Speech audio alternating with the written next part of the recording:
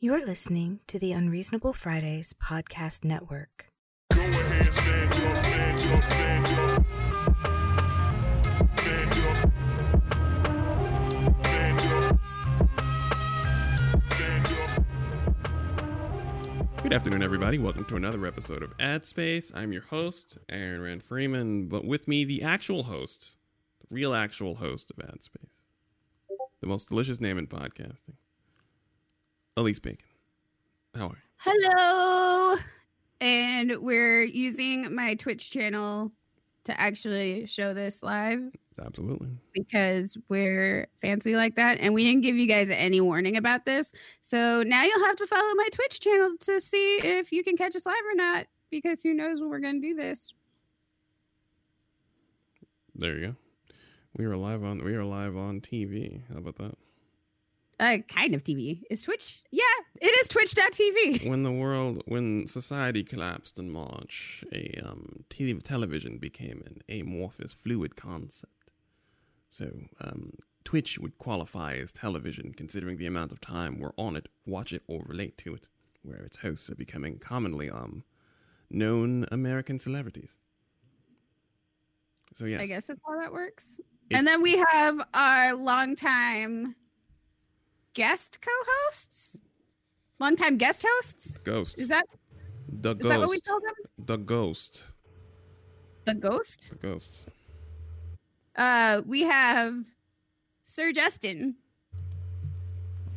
Permanent guest. I think that's the term we agreed on. Permanent guest. Like, I can't remember it. Like, what is this? How does this work? Yeah, I'm just, you know what? I am akin to the father that shows up and you have fun when he's there, but then he leaves you for months on end and you're like, dang, he's never around. Then he shows up again and it's like, yay, things are good. Then he's gone for another 6 months. It's kind of like that. I don't. No, it's not like that at all. You're much more responsible than that. Yeah, you would. Like, what? It would be more like the father that you just kind of see silently picking up the child from school, and then during the parent-teacher meeting and all the parents are there, and then some of the white parents are like worried about violence around the neighborhood, and then you stand up and deliver a rousing 3-minute speech about the difference between working-class black people and black people from the movies that you think you're seeing because you're racist fucks, and then everyone claps, and then you become Dylan's dad, the one that gave the speech. That's more like what you're doing. I don't know what you brought up there. That's wild. That's not what you're doing. Thank you. So, okay. Right. This was preschool. So I'm dropping Jonathan off for school, right? And I have my Black Heroes Matter shirt on. Because it was a shirt. I just grabbed a shirt and, dropping kid off at school. One of the parents was like, that shirt should say, Black fathers are heroes because you're a hero. And I was like, oh, the cringe. Like, the mere fact that I exist and I exist around Jonathan, I get credit for doing the most basic things. It's like, you took your son to the store today. Good father. Yay, taking your child to the store. Nicely done, Dad. Good work. I'm like, what are you trying to say about black dads? That's rude. I'm like, oh, you racist, well-meaning white person. I'm just don't have the energy for this right now. Going back home. Right. Because you're not an absentee dad. So that metaphor, we're gonna have to adjust the metaphor. We'll develop it over time. So we also have another guest, 15th guest, the host of the critically acclaimed, Grammy-nominated Black Astronauts podcast. I would like to claim the third seat as the rotating seat, and I will claim it for this week. I am in the third rotating guest. I'm the guest of the guest of the guest. How about that? It's Aaron Bapp, ladies and gentlemen. How are you, sir? Words. For everybody. They mean things. Words mean things. Did you guys know that? Oh, I keep trying to tell people this, and they don't believe me. Shocked, really. I'm really shocked. I don't believe you. Well, I know you don't believe me. You don't believe me ever because you're a man. Dread. Wait, what? Mm. Told you they were spicy today, man. Well, that don't make no damn sense. What? Just roll with it. Just roll It with made it. perfect sense to me. What? Told you bacon spicy today. I ain't do nothing. Bacon is popping out the pan. And But I ain't been on maybe the you thing. did something and you didn't notice.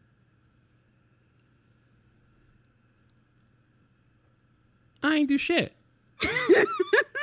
I'll tell you right now, I ain't do shit. I'm a deny anything, any claims of anything, and I'll go on Twitter and I'll argue. I'll go into my men's rights Facebook group. And I'll argue some more. So I'm tired of this shit. That's right. Massage noir. That's right. I deserve better. God damn it. All right. So there's a program here.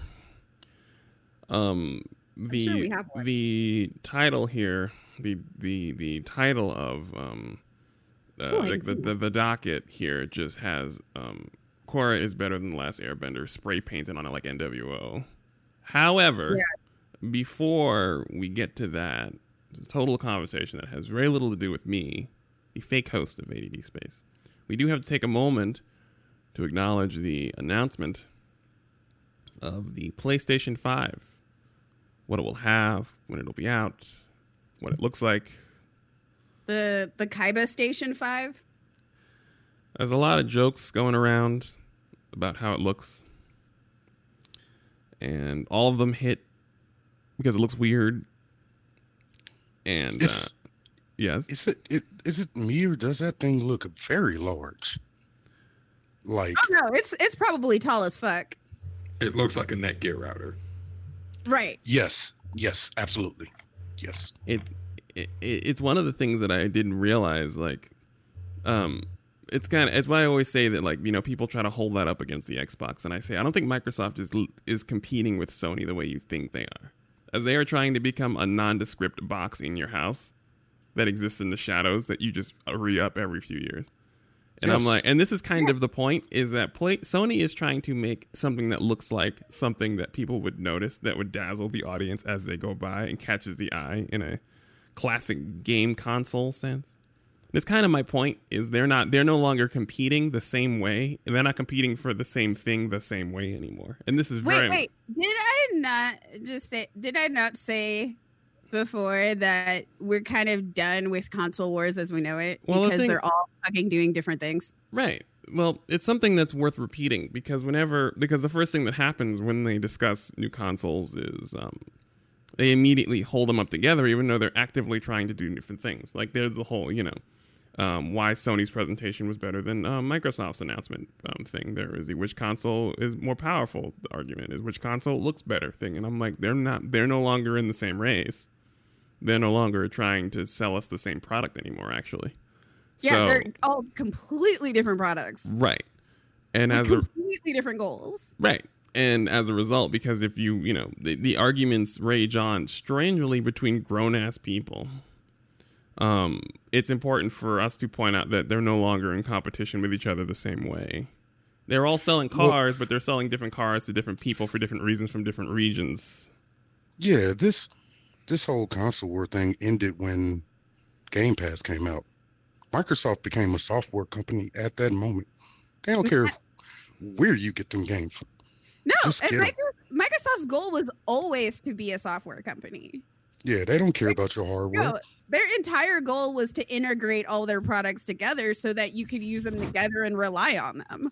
That has been their goal from that's the entire reason I want the Xbox, is because it's going to sync with my computer better. And especially with Game Pass.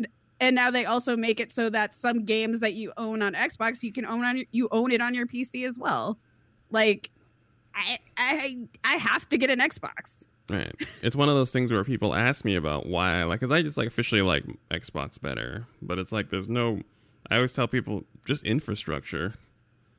Like, that's it. Like, it's the only console I've ever played in my life that is aware of how my home setup is completely, and also aware that I'm poor. No one has held my hand harder during this pandemic than Microsoft. and continues to hold my hand. Is like, yo man, I need you home, man. Yo, listen, we got 140 games on sale, 60% off this week. All right, man. All right, cool.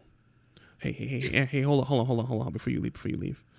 Also, it's $1 a month if you want to get on Game Pass for the first 6 months. All right, man. All right, cool. Hold up. But hold on. Don't close the door. All right, but if you want to get Game Pass, right, and Xbox for the year, though, it's like $30 though right now. Just right now, give me Game Pass. Honestly, I'm not gonna lie. Like Squeenix straight up was sending me emails going, "Stay inside. Here's some games for 70% off," and I'm like, right. Fuck you, Squeenix. I was so angry at you for so long, and now you're like they're literally like, everyone, we really need you to stay safe, and we need you to stay inside. Here's how we're gonna help you stay inside. Right. And they actually put the hashtag "Stay Home, Play Games." Right. Yeah. Like that was Square Enix, and they post, and on top of that, they started doing thirst trap artwork on Twitter of Einsteinian from Final Fantasy 14, and I'm seriously like, what is happening? Right, we need you alive. Thank you, Jarrett. Jarrett's in the chat room, and he's like, we need you alive to pay your monthly fee, and absolutely. You're gonna stay home one way or another. You're either gonna stay home playing these games or stay home looking at thirst traps, but you're gonna stay home. Right. You just got a volume boost. Right. So, you know, it's like your microphone was just like, yes. It's like you believe that. You are right. Oh God. Hopefully the boom and the bass has gone down. But yeah, one thing I can. Nope, you're all the way up. No, he's fine. He's fine on the recording, okay. So it's all good. But I'm not. Okay. Is he hurting your ears? Mm-hmm. Up to you. Yeah. Right, it's okay. Okay. What were you saying, Jason? No, I was saying that one thing that I do appreciate the different companies doing during this time is throwing everything on sale and be like, look, just stay home. Here's some good stuff on sale. They threw The Witcher on sale. They threw Dragon Age on sale. And they're like, look, just stay. This shit is serious. Stay home. Right. Stay your butt at home. I just paid $5. What's up? I just paid $5 for 1,700 games from Itch. It's like, I think it's up to like 500 games at this point for the Black Lives Matter bundle. I just bought it for like $5 or $10. I don't even know how many games it is at this point because games are very cheap right now because they want you to stay your ass home. Yep. Well, also, they're also trying to bait you. Like Epic Games, I see the vision. I know the fucking vibes. You give out a free game every now and then. It's like, cool, free game. And it's like, well, while you're here with this free game, check out our library. This is what we have in our library. Don't you like our library? Don't you want more games? I see the vision. I know how the game works. The first hit is free. Like all economics and all capitalism can be explained through drug dealing. It's all the same principles. You right. Why drug dealing works so well. So okay. Slight deviation. I do wonder about our pharmaceutical contractors during this time of social distancing and the Rona. I think they're going back to the black cars. But see, that's the thing. The exchange has to happen up close. I'm not trying to get close to anybody during this time. So how does that work? Well, I No, assume... what they're probably doing is being like, they're probably setting up like little libraries in their front yards. I mean, I've heard stories of Actually, that's actually a thing that happens. People use their little like tiny libraries in their front yards. Really? It's very innovative. Huh. Yeah, I don't think you can keep amateur pharmaceutical companies down. I trust that they've made their proper adjustments. I mean, you know. Are they amateurs then? Because they're not generating billions of dollars or scamming people. The professional comes from the scamming, the high grade scamming. Yes. So, but back to the main topic. I think you both nailed it. I don't know what people want when it comes to like the whole console war thing. I'm like, they do different things. They have different games.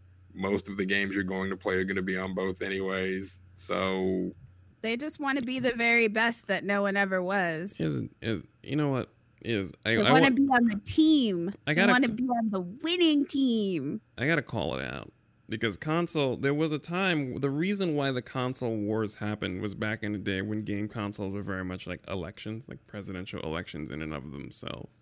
When you were a kid, you had to get a game console. You bartered with your parents. You did good in school. You got lucky. You had an aunt. You did a thing. And they gave you a game console and you had a choice. And very rarely did you have access to both. So when you made a decision, it was legitimately set in stone. You were getting, say, a Super Nintendo or a Genesis, but not both. And you had to sit with that for half a decade. So it was a hard decision. And much like American politics right now, you have to argue your point with peers. And I think that conditioned us well past the age where we could get both game consoles at some point. To argue about the validity of our choice of game console in a very juvenile manner. I think there's something to that. Right. We carry that trauma with us of having, say, because I got a Super Nintendo. Like, I had a choice between a Genesis and a Super Nintendo, and I chose Super Nintendo, and I chose wrong. As I think back on my childhood, I made the wrong choice. I was jealous of every single major Genesis game. I love the console. I love the plastic. I love the controller. I love the way the buttons tapped. I fucked up. I should not have gotten a Super Nintendo. And I had to work hard to avoid the Genesis after a while just to deal with my own shame. And when I'd argue with people, I would argue I was arguing from the wrong position. I was trying to find out, Super NES had brighter colors and a little higher resolution. So I had to argue stupid nonsense that really I fucked up. And I think that energy, we all wind up having to do it as kids, and we take that with us when we're adults. And, Zero agrees with everybody. Hello, Zero. Zero's the official barking puppy of Unreasonable Fridays. He's the official excited puppy of UNF. Yes. So I think we take that. When you're a major podcast, you have an official puppy. Right. We have an official puppy and an official cat. We're in there. The turtle doesn't care enough. He doesn't care. I mean, he does look a like lion turtle would care. A what? The lion turtle definitely would care. Oh yeah, but not the turtle. He's old and he has no fucks to give to anybody. Not even to me. Yeah, that sounds about right. Although he's still precious. He's a precious bean. But one of our illustrious fans basically said the console wars slid into cell phones, and I can't argue with that. No, it did. Are you Apple or Android? I'm like, whichever one works. Like I cannot be that invested in a tool from a corporation. Like I just can't be. I will be invested though in this blatant pandering of giving me Miles Morales on my PS5. I know you're pandering. And guess what? I appreciate it. I'm gonna take it. I imagine they saw what happened at Disney when they said "fuck racist." Here's Black Panther, and then every racist was replaced by 5 black people waving $20 bills at them, and they were like, "Wait, if we do this, stop! Don't put it out this week. Hold on. If we let them talk, and then when we look back to us, we have something for black people. They'll give us all of their money, but for longer." Huh. Okay, and then they announced. I mean, you'd have to imagine that Sony looked at their own property Into the Spider-Verse and said, this thing that we really didn't care about won an Oscar with this character that we own the rights to. Maybe we should do more things with this Oscar-winning character that we own the exclusive rights to. I mean, Miles Morales, Into the Spider-Verse is actually raising a lot of kids. Like, a lot of parents are showing their kids Into the Spider-Verse. It's so good. I was watching it again the other day because I was feeling awful, and I'm just like, this is the best movie ever. No, it is a perfect movie. Like, no joke. It is a perfect movie. Literally a perfect movie. I was just like, I'm going through so many emotions right now. Right. Also, unpopular opinion, I do not like that song by Post Malone. Well, it's a Post Malone song, so it's actually a popular opinion because he is garbage at making music. No. No, it actually isn't a popular opinion because everybody was like, this song slaps. And then they found out it was Post Malone and they're like, what? And I'm like, yeah, it's Post Malone. Well, so because they hear it's not both Ray Schmurd. It's one half of Ray Schmurd and Post Malone, but everyone only hears the Ray Schmurd part. And they're like, this song's actually pretty. Sway Lee, that's who it is. Thank you. They hear the Sway Lee part. And they're like, oh, okay, cool. Sway Lee song. It's like, nope, Post Malone. Well, this stinks now. Yeah. Sway Lee is treating like Post Malone. Luckily, there's a Sway Lee song that's more Sway Lee than it is Post Malone. And then there's the one that's more Post Malone. And it's like... Yeah. That soundtrack is actually fire. No, the soundtrack is great. I have all of them. I have every song saved except for that one song. Except for the one in all caps Post Malone. There's a version of that song with Post Malone removed out. That's the song because they actually play that song later in it where it doesn't have Post Malone in it, and that's the one I have saved. But it is really funny. Someone just brought up my favorite song on the soundtrack, Start a Riot. Yes, that's Jarrett. Yeah, that's absolutely my favorite song on there too. Start a Riot is so good. Whatever. With that said, so it's that, and so that's the best song. What Up Danger is definitely my tanking song. Like when I'm tanking in 14 and it's just randos, I just throw on What Up Danger because I don't feel like actually paying attention to the randos. You pay attention to randos? I mean, I have to make sure that they're alive and you not dying. Huh? I mean, it helps. But no, so there's that game. There's the cat mystery game. I'm just saying that's my healing song. Hilarious. That cat mystery game is what actually got my attention more than the Miles Morales game because I kind of want to play as the cat. Dose. So you're everybody on this call is a video game connoisseur like myself.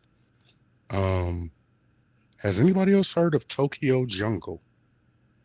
Wait. I remember Tokyo Jungle, the PS3 days, right? Yes.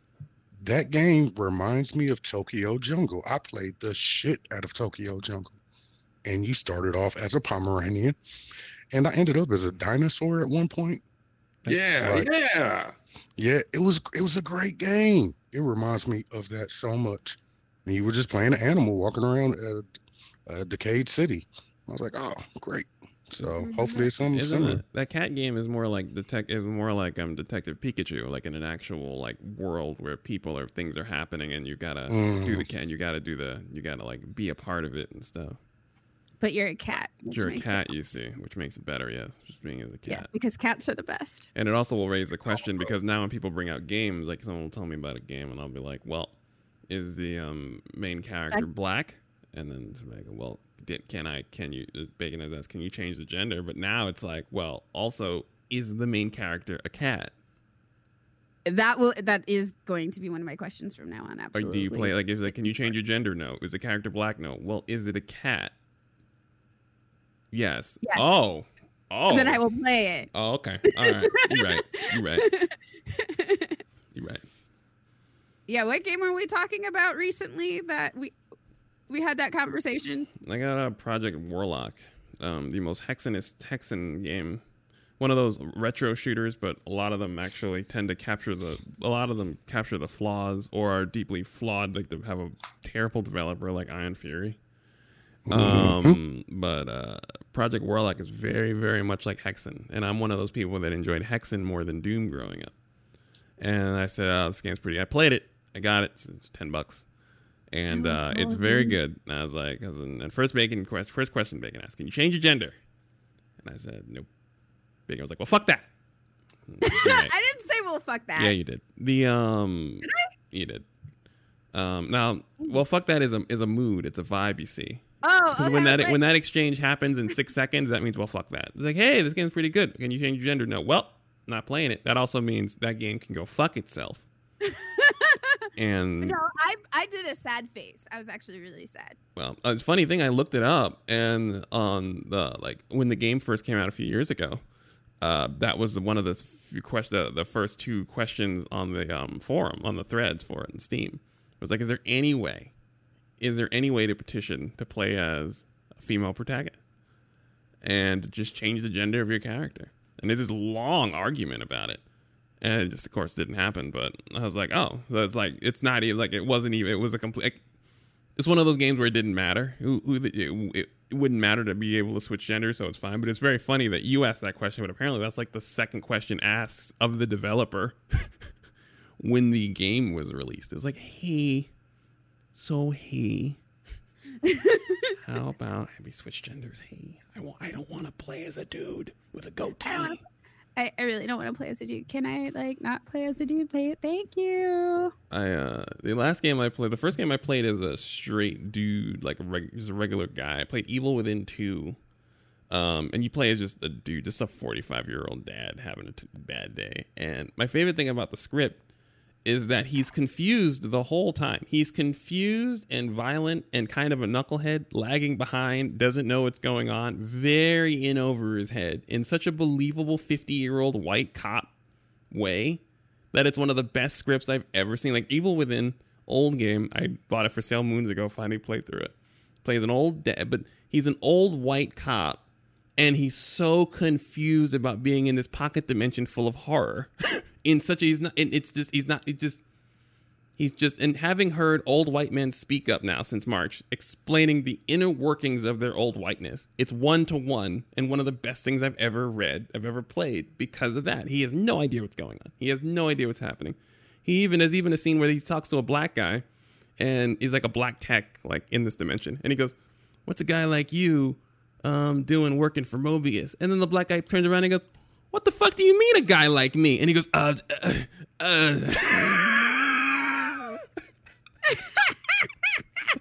It's like, yeah. They're asking, so is he Russell Crowe in the movie? Speaking of Russell Crowe, did anybody see the Resident Evil 8 trailer with your boy Chris Redfield looking like jacked up Russell Crowe on steroids? Back on the roids. Chris Redfield is back on the juice. He's swole again? Oh, he on that juice. At the end of Resident Evil 7, he came through looking like a regular guy. Dude, he got shoulders. He got all the shoulders. Yeah, I guess his movie roles, he's got to get jacked up. He's on the A-Rod program now. He's looking boxy. All right, let me go look. Let me go look. I need to look too. Like, hey. Daddy came home late. Chris Redfield. Let me go look at this shit. But yeah, I'm a big Resident Evil fan, so I'm gonna buy it wherever it is. I don't care. Yeah. I mean, you said there are going to be werewolves in Resident Evil. Sure. Yeah. I don't care. Yeah. I mean, yeah. Fuck it. Resident Evil's been off. Resident Evil's not about this reason. It's not about rails. It's about Resident Evil. So, the fuck? Yeah. Yep. Bacon just saw. He's a box. I wasn't exaggerating when I said boxy. He is. Yeah. Chris been through some things. He on that Barry Bonds. He's not even boxy. He's a box. He's a walking rectangle. Yo, my man's so swole. What happened to Chris Redfield? We just met him. His head's even bigger. This is, you know what? It's fine. He ain't got to play sports in the pandemic. He ain't got to play. He has no neck. When you ain't got sports, you ain't got to worry about them blood tests. Go ahead, Redfield, fuck it up. You ain't got to worry about them blood tests. It's fine. You come through swole. Ain't nobody gonna ask no questions. You know they don't test cops. Oh my God! Why? They don't drug test cops. Right. But before we migrate to the main event, I did want to. Jarrett brought up Black People Looper. That did interest me. That did look good. I missed. Sorry, I was too busy calling the PS5 such okay. But what's Black Looper? So it's a death loop. You're either the assassin or the assassinee. Stuck in a time loop, killing each other for reasons. Isn't that a movie? Yeah, it's called Looper. Sorry, I just spoiled Looper for anyone that hasn't seen it, but it's okay because that's in the trailer. Yeah. Okay, okay. Seriously, looking at that picture of Chris Redfield, my neck hurts. I'm just like, ah! Oh shit, he shoots Ethan's wife? Oh shit. Sorry. Right, dose. I mean, yeah. I ain't lying. And you should have set her on fire. Like, she's been infected for like 5 years until you pulled up and got her out of there anyway. So that would have been the first reflex, is to set her the whole ass on fire. So Chris Redfield ain't wrong. So now I'm back in. I mean, I wasn't already out, but now I want to know what's going on, because, you know, he ain't wrong. So he shot a woman in the face. But I mean, I might actually play this game because it's so off the rails. I don't want to hear that shit. You better play all these other Resident Evils that are off the rails. Shit been off the rails, man. Get on that shit. They're all on sale right now. Do it. The games have finally caught up to the movies in terms of just off the wall. Listen. Yeah, just don't play 5. Don't No. play 5. I already played 5. All of these, I played 5, and I played Giant Vagina until Giant Vagina happened. And I also played the one that is basically Resident Evil Saga, essentially. Like, I don't know if you guys are familiar with the Saga games. The Romancing Saga games. Y'all are... Oh, I'm familiar with... I haven't played them, but I'm familiar with the titles. Yeah, so essentially one of the Romancing Saga games, after Romancing Saga 3 and onwards, they take different characters' stories, and you have to go through all of their stories. And so, yeah, I think that was Resident Evil 6 where they did that one. And I think Resident Evil 7 was the vagina monster. Resident Evil 7, yeah, that's the lady. She generated the bugs from her vagina, yes. And yeah, her weak had the spot vagina was, monster. and her weak spot was her vagina, yes. Yes. So that's why no. But if we're just shooting ladies in the face and killing werewolves, I'm fine. This is all really sedate. Resident Evil 6 is still the most off-the-rails Resident Evil, to the point where the new developers, when they brought them in, there's no. I don't understand Resident Evil 6. It makes no sense. Resident Evil 6 was the story that you do when you're written into it, when you're writing random shit, and then they wrote themselves into several corners in that game. They literally wrote themselves into 6 different corners with 6 different characters. And I'm like, how the fuck do you do this? Right. How you do this? Also, Resident Evil 6 managed to erase the story of every woman character in the series all at once, give or take. I think Sherry. I don't want to get too deep into Resident Evil, since you guys are here to talk about Legend of Korra, but we'll just say Resident Evil 6 erased a vast majority of the stories of women protagonists in Resident Evil. A vast majority of, they're all gone. Claire's not in there. Rebecca's not in there. Jill's not in there. And Ada Wong is a series of clones. Good job. And Sherry Birkin is grown, but she's invincible. So that means that she has when you have a character, they do this all the time. They're like, what? You have superhuman healing? Cool. Let's impale you several times so the audience understands you'll be fine. It's all terrible. Resident Evil 6 is terrible. I'm not even going to go into it. I'm just going to hand the baton to someone else. Right. But that's why I'm saying, if Resident Evil 8 is just killing whatever, we have giant box man, we have werewolves. If that's the worst of it, I'm fine. As long as I don't have ooga booga or vagina monsters. Oh, fair. Yes. Also, since we're still talking about the conference, did anybody else check out that game, Bugsnax? That's giving me a real good, joyful, Viva Pinata style. It looks adorable. Bugsnax looks absolutely ridiculous and absolutely adorable, and I can't wait for Jonathan to want to play it. My daughter saw it already. It's over. Yeah, you're screwed. You become what you eat? Yeah, sure. I'm in. Let's do this. Yes. They have hamburger bugs? Oh my gosh. Fantastic. It like combines like my least favorite thing and my most favorite thing together with like cuteness. And I'm excited. If somebody buys me a PS5, that's gonna be the only game I'll play on it, probably. Well, and Final Fantasy 14, because it's coming to PS5. Why would I just play it on my computer? you also have it on your PS4. Mm-hmm. But And like I said, you're gonna get it on your PS5 and just never play it. no, I'd probably get it on my Xbox. But Oh yeah, it is coming to Xbox. That's right. Xbox. Which is why I would get it on Xbox and then just stick it with Xbox, and I wouldn't bother, because at least with my Xbox subscription, I wouldn't have to continuously repurchase the game. It would stick with it.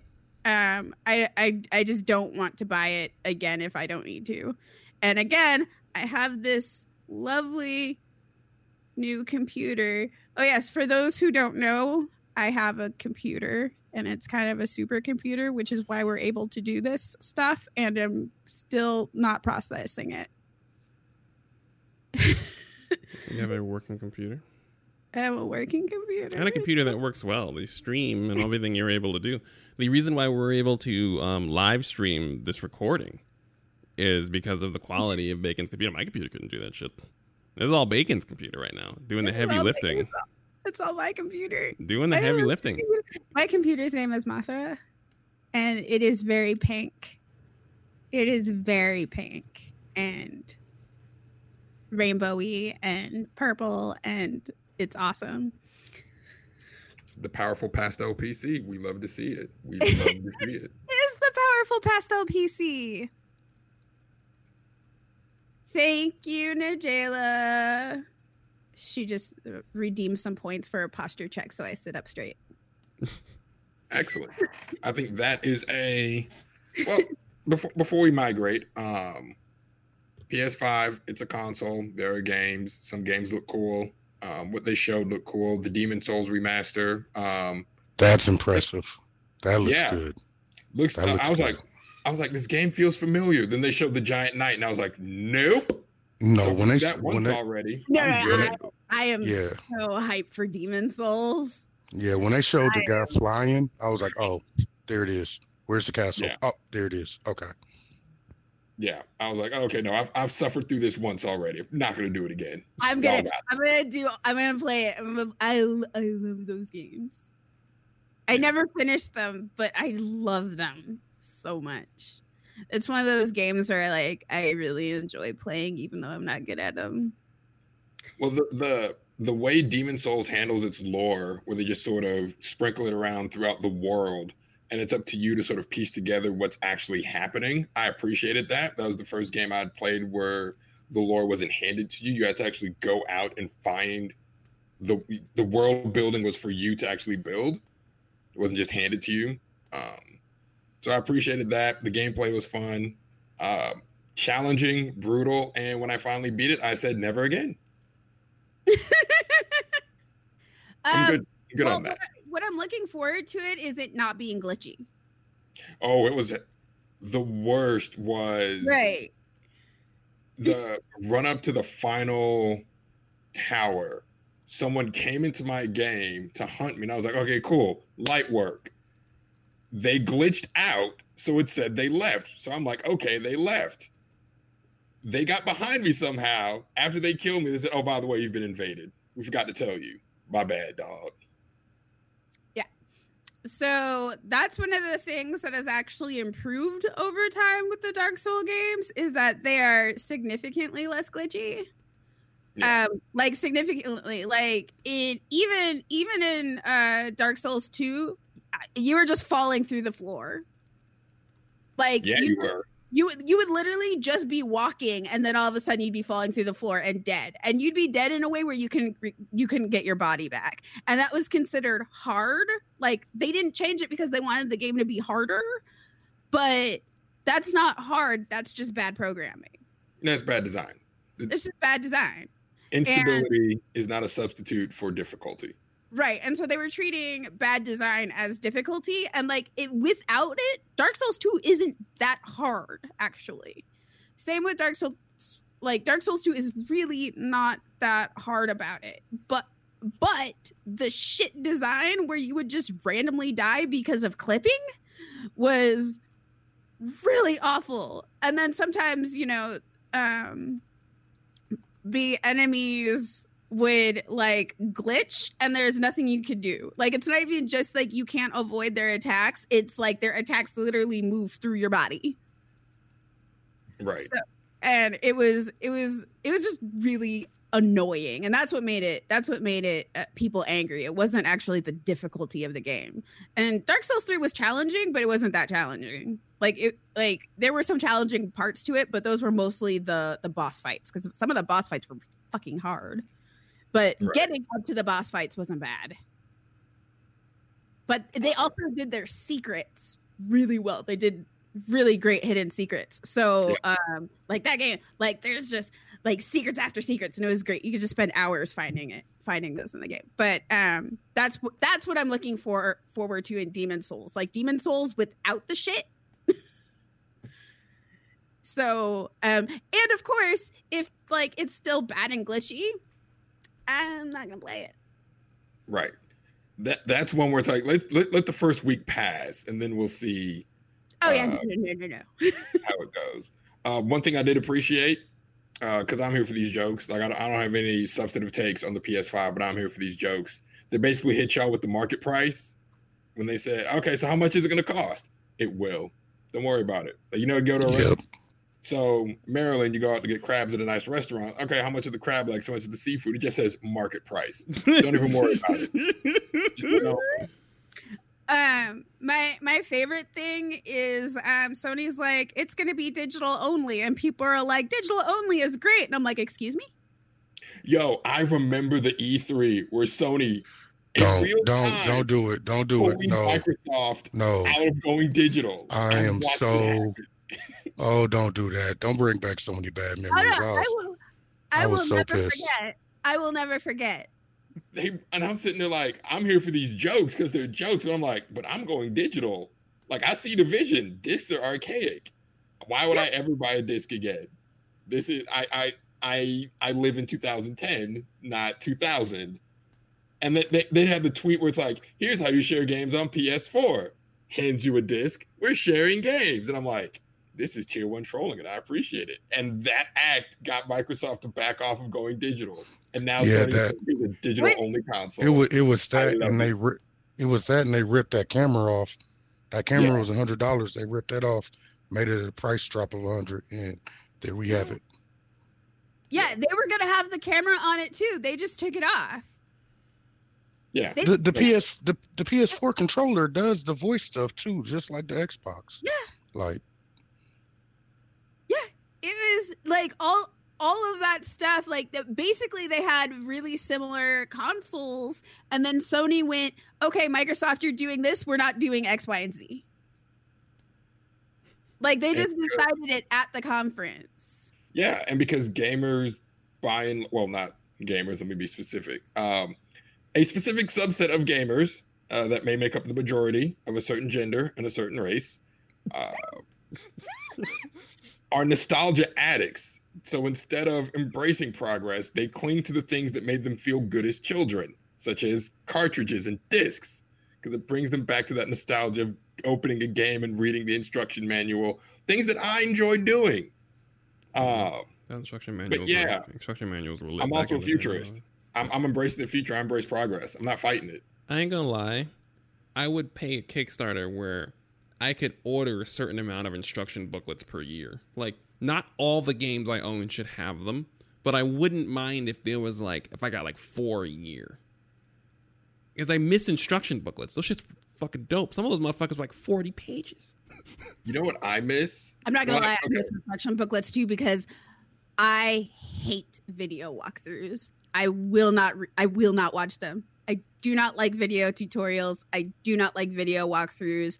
I have a stick up my ass. I hate them so much. It's a tremendous stick. However, I fucking love text guides. Text guides are the shit. Niggas, I'm gonna say this.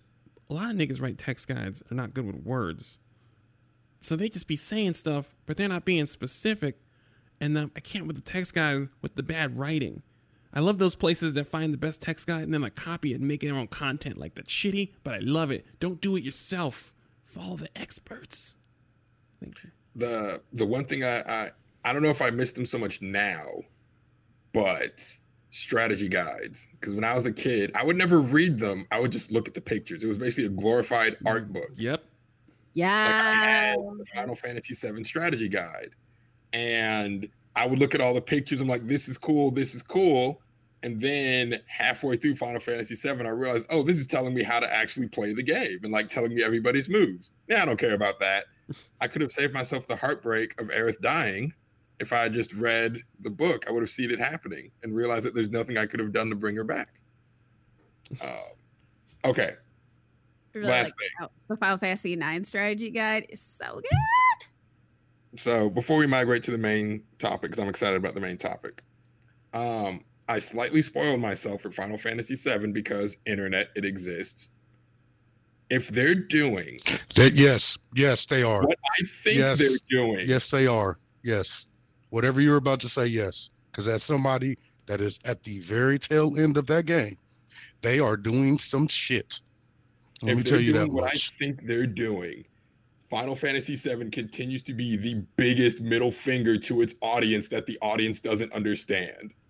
No, I get it. That's why I don't want it. Why is Like it the original one is basically you as a person suck because you wrap yourself around this tough guy ideology and you think being emotionless and detached and cold is cool, but it's not. That's Cloud's entire character arc. You are Cloud. You're a loser. Cloud's whole thing is I'm pretending to be Zack because Zack's cool. No, you're not Zack. You're Cloud. Embrace yourself. Cloud doesn't become cool until he embraces himself. A lot of people miss the point of that in Final Fantasy VII. Yeah, they missed the point. Final Of that. Fantasy VII Remake, the point of that is learn how to let go because you can't fight fate. Game of the fucking year. If that's the route they're going, No, they're you going that can't fight route. fate, you have to learn to let go and accept things. If the last game in Final Listen. Fantasy VII Remake is you have to kill Aerith yourself, game of the year. I don't know. Listen, I've seen the shit I've seen in this game, dog. Like, I don't know. You could be right. You could be absolutely wrong. I have no idea what they're doing. Like, I literally am shocked at every turn this last hour or so of the game. Like, I just put it down. I was like, okay, I need to go back and play Final Fantasy VII because I need to remember what changed because major things have changed. Like The fact that from it the very changed, beginning. it's a plot point. Like the fact that it's different is a significant plot point. Like it's not just Yes. you decided to It's improve the intentional. story. It's no, we're doing something. Let's see if you're smart enough to pick up on what we're doing. And if Nomura brings in any Kingdom Hearts shit, boy, I tell you, Oh, I you know am it's gonna going to. pitch. Yes, I fully believe that he is going to bring in. He is going to merge all of his universes into one because of the stuff that just happened at the end of this game. Yeah. So, yeah, Yeah, Yes, this is the. I think my roommate's on his 9th playthrough, my 9th or 10th playthrough. So the interesting thing is I've heard all the audio from beginning to end. I haven't played the game. I've just, like I said, I've heard the audio from beginning to end several times. I have no issue with that. It's actually really amusing to me. Yeah. Um, Also, get the Final Fantasy VII remake. Our homie Danielle McRae is in it.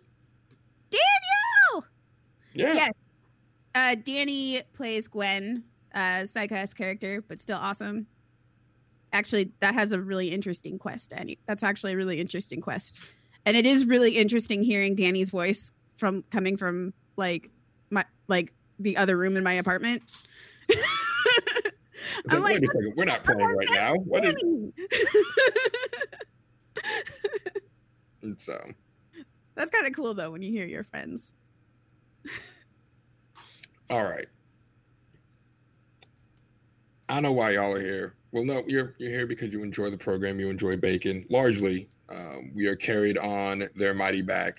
They're carrying this program, this stable, this network, everything really. I have no I idea. agree. I have no I idea agree. what we're talking about. Avatar: The Last Airbender is out on Netflix. People that didn't get a chance to watch it during its original run have gone back and watched it and said, "Wow, the show is great," It's so good. and it is good. It is one of the greatest things Nickelodeon has ever put together and released. Mhm. Like it's just a really compelling story. The characters are compelling. And so I went through my rewatch of it. I was like, yeah, that was really good. And I was like, you know what I really miss? The Legend of Korra. Because that was also really good. Isn't that on CBS Plus? Yeah, because CBS and Viacom are the same company now. Nom nom nom nom. Yeah, capitalism, yummy. So I went back and watched Korra, and I'm like, okay, no. So I wasn't tripping when I first saw Korra. It is better than Last Airbender. Like I thought I might have been tripping just because it's, you know, it was new and exciting. It brought us back into this world and introduced so many brand new things that I enjoyed. Watching it again, I'm like, no, it is a better story. It is a better story. It is a improved upon world. The one thing I will give The Last Airbender, it tells a tighter story. But the narratives and themes covered in Korra are done with so much more care. And it's just better. That's not saying Last Airbender's trash. Last Airbender, again, one of the greatest things Nickelodeon has ever put out. Korra started writing towards, like, because you got to think about the Last Airbender's audience. They grew up with the Last Airbender. So by the time we got to Korra, these kids are not kids anymore. They're starting to become young adults. And by the time Korra ended, it kind of matched the age range of the generation that they would have intended on watching this.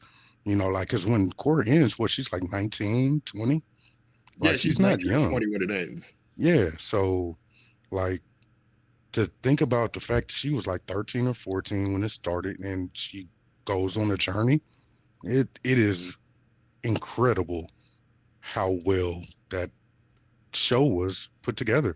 Only the problem was you had to search for it. Right. So seasons 1 and 2 were on Nickelodeon, like Nickelodeon 10 a.m.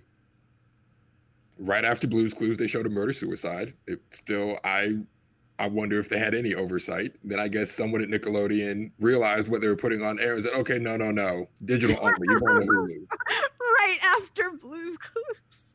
No, I remember Blue's Clues. It was right after Blue's Clues, but it just didn't dawn on me that it was after Blue's Clues. So yeah, it literally was a murder suicide immediately after Blue's Clues. And I looked at Tiff. I'm like, did we just watch that right after Blue's Clues? Like, is this happening? Is this happening? So yeah, we'll get to the spoiler part later because if you haven't seen it, I want to encourage you to go and watch it. We're going to try to cover some of the overarching themes in a non-spoilery way, and then I'm going to get into spoilers because the real what makes Korra fantastic, I can't talk about without spoiling plot points.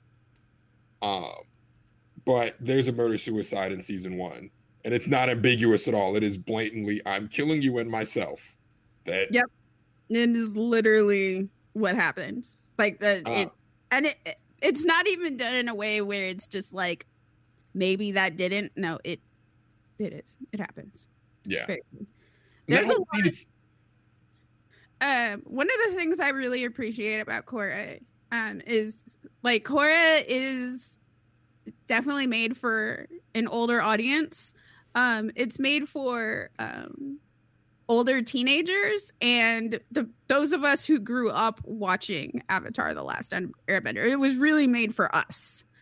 And part of that means that there's a lot of difficult issues that you tackle, especially around like those ages that you can actually kind of like wrap your head around that you can't wrap your head around when you're younger. And like there's like Zuko is really the focus of that pretty much. Zuko and Katara were really the focus of that in Avatar: The Last Airbender. But in this one, it's all of them. And one of the things with Korra is like she's literally a walking weapon. And on top of that, people are horrible and will do horrible things. And they're teenagers, they're kids. They're seeing and dealing with horrible things, and they have to wrestle with a lot of trauma. Like Asami's father is a monster. And there's a whole thing where like, you know, you have to deal with all of these things that you're not grown enough to deal with, but you are being forced to. So because that your parents are horrible. Yeah, because your parents are horrible. So, and because of that, like, again, they're kids. They're, at the end of the day, they're all kids. They're all teenagers. And they just have to deal with unfathomable things, and they really show what that does. Right. I do appreciate, again, the more mature themes, but also you can tell exactly when they stopped caring about standards and practices. Absolutely. Wait, Like, you about can what? About standards and practices. Like the moment they stopped caring, you can pinpoint it to a single episode where they just said, "Nah, fuck it, we're digital anyways. What are you gonna do? You've already paid us for 2 seasons." Was it the train episode? It Saved the Queen. Okay. I was thinking about the one a little later on where they are on the war train. What is the name of that episode? God, I have to get back to it. I'm gonna look it up. It's way before that. It's the one. We'll go in depth when we talk spoilers, but something happens in that episode. 3 things happen in that episode where you're just like, oh, okay, you officially stopped caring, right? Like one of the couples that ends up getting together at the end, they're heavily flirting, and you're like, you can show this on Nickelodeon in the year 2015? This is acceptable? Oh, you guys have just stopped caring. There's a very violent murder that happens in the middle of the episode, and I'm like, oh, you've really stopped caring. I am sad. One of the things that Korra gets knocked for is how it handles the final couple, which the guy, not the showrunner, but the guy the showrunner reports to, they ended up coming out saying, yeah, that was a mistake. We should not have been afraid of that. It's a same-sex couple. Without spoiling it, they have, Korrasami! Okay, and Bacon's gonna spoil it, but yes. There's no other couple it could be. No, okay, that's fair. Look at the characters. There's no other couple. Yo, they start flirting in season 3, and it's obvious. And I'm like, oh, y'all just stopped caring. Like, you literally stopped giving a fuck. Like, I can pinpoint the exact moment y'all stopped giving a fuck. Also, that one was blasted all over in the news. Like, that was one of those things where it was all over social media. You can't even look up the show without that being spoiled. Okay, that's fair. So, but yeah, they get together, and the one of the suits at Nickelodeon was like, we never should have been afraid of that, and I feel like we should have embraced it more. He then goes on to say that they still would have kept it digital only because of the events that happened in Save the Queen. He was like, there's no way we could have shown that the way someone dies on Nickelodeon. There's no way we could have gotten away with that. So yeah. But the another knock that Korra gets is how it handles. So Avatar: The Last Airbender is just one consecutive story, and Korra is 4 separate stories that are linked together. And because you do it that way, you can actually build the world around all these people and around all these characters, and that's something I really appreciated.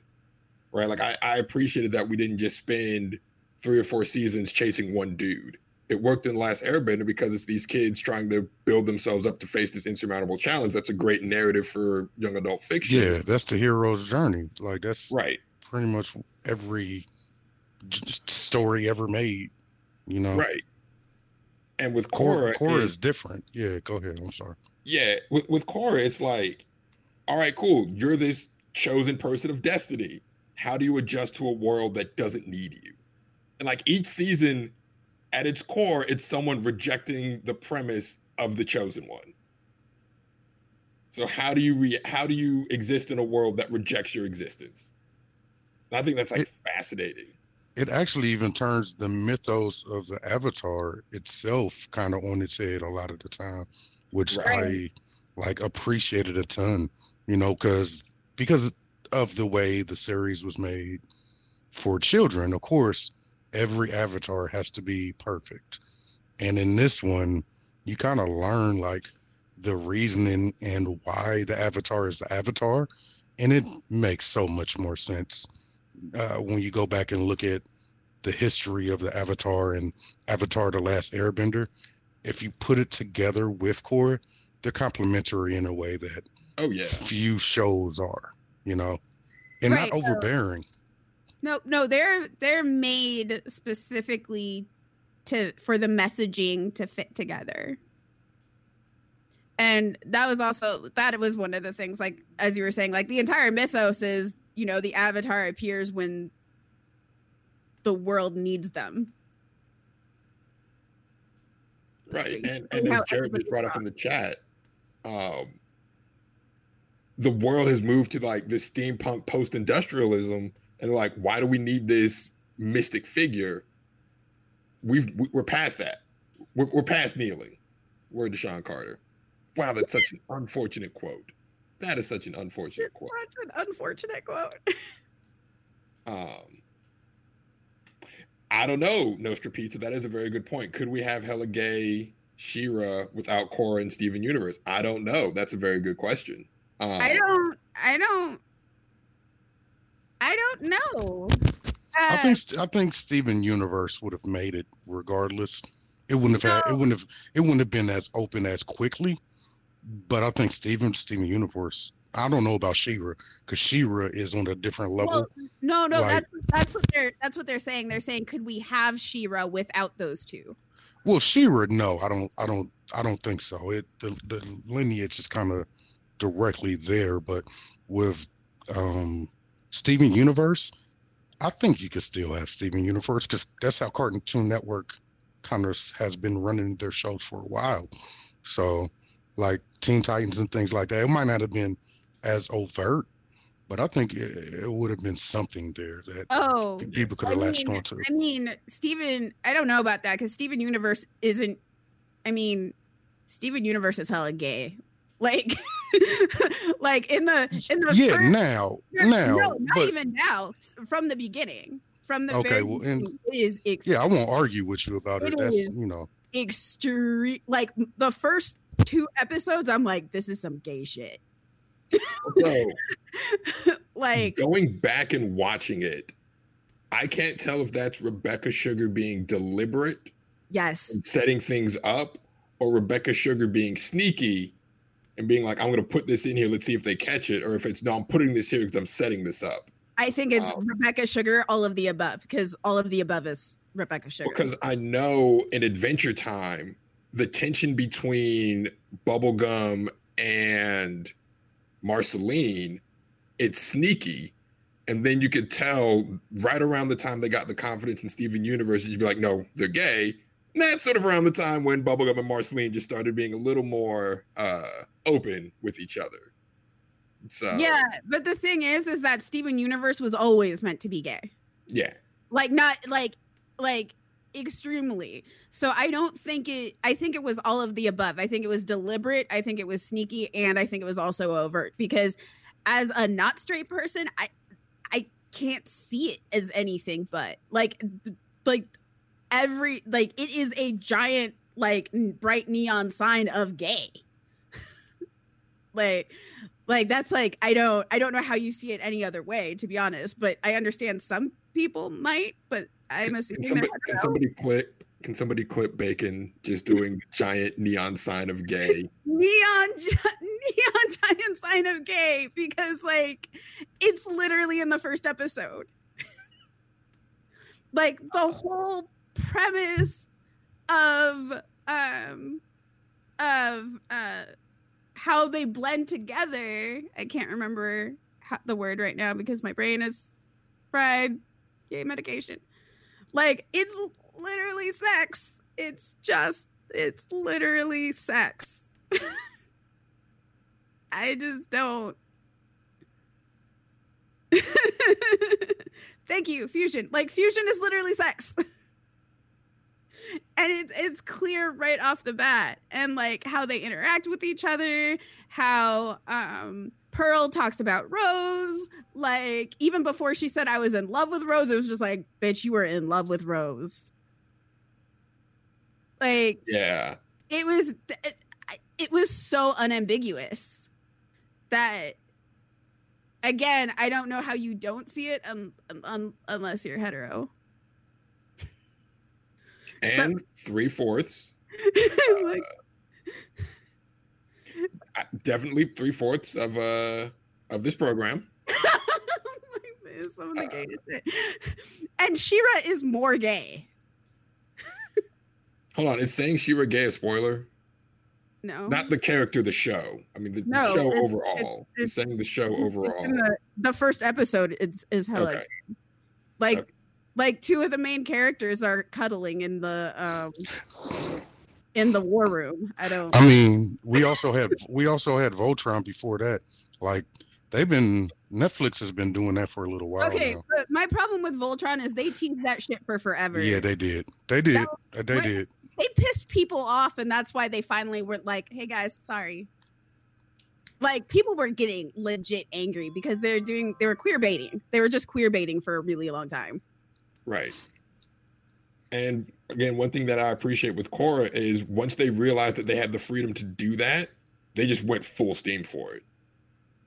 And I know it can come off as queer baiting if you only look at like the last frame of Korra and Asami, like, where did this come? This came from nowhere. And I'm like, nah, they set this up season 3 when Korra explicitly states, Asami's my only friend.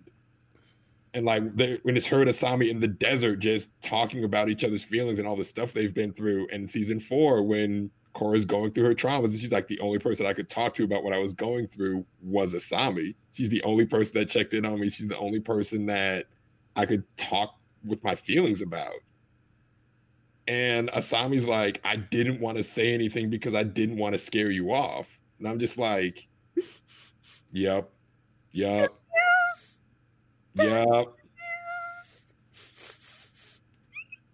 Korra, The other thing that Korra rightfully gets heat for is the way they handled Korra and Mako's relationship. And, they're dumb teenagers behaving like dumb teenagers. And like watching it through that lens, I'm like, okay, yeah, it's dumb teenagers acting like dumb, horny teenagers. This actually makes a lot of sense now. Yeah, Korra's pan. Whatever. Also They all fucked up. Yeah.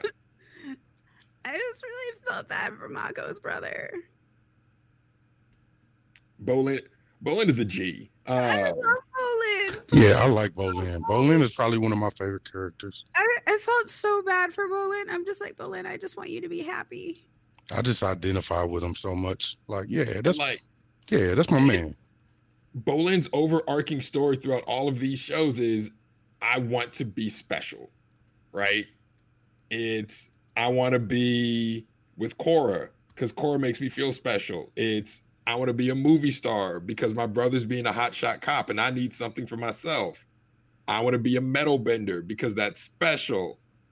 I want to help fix the world because that's special. However, he looks like a metal bender. Yeah. Bolin is stacked.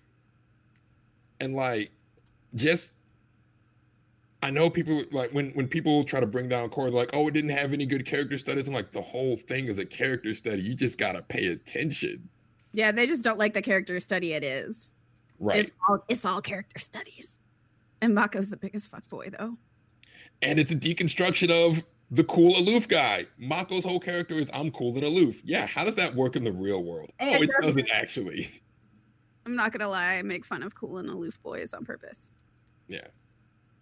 Like Mako's whole jig is I'm your standard cool aloof protagonist that's in love with the main character. Okay, cool. How does that work in the real world where you can't actually talk about your feelings? Oh, all your meaningful relationships break down in communication because you're incapable of communicating?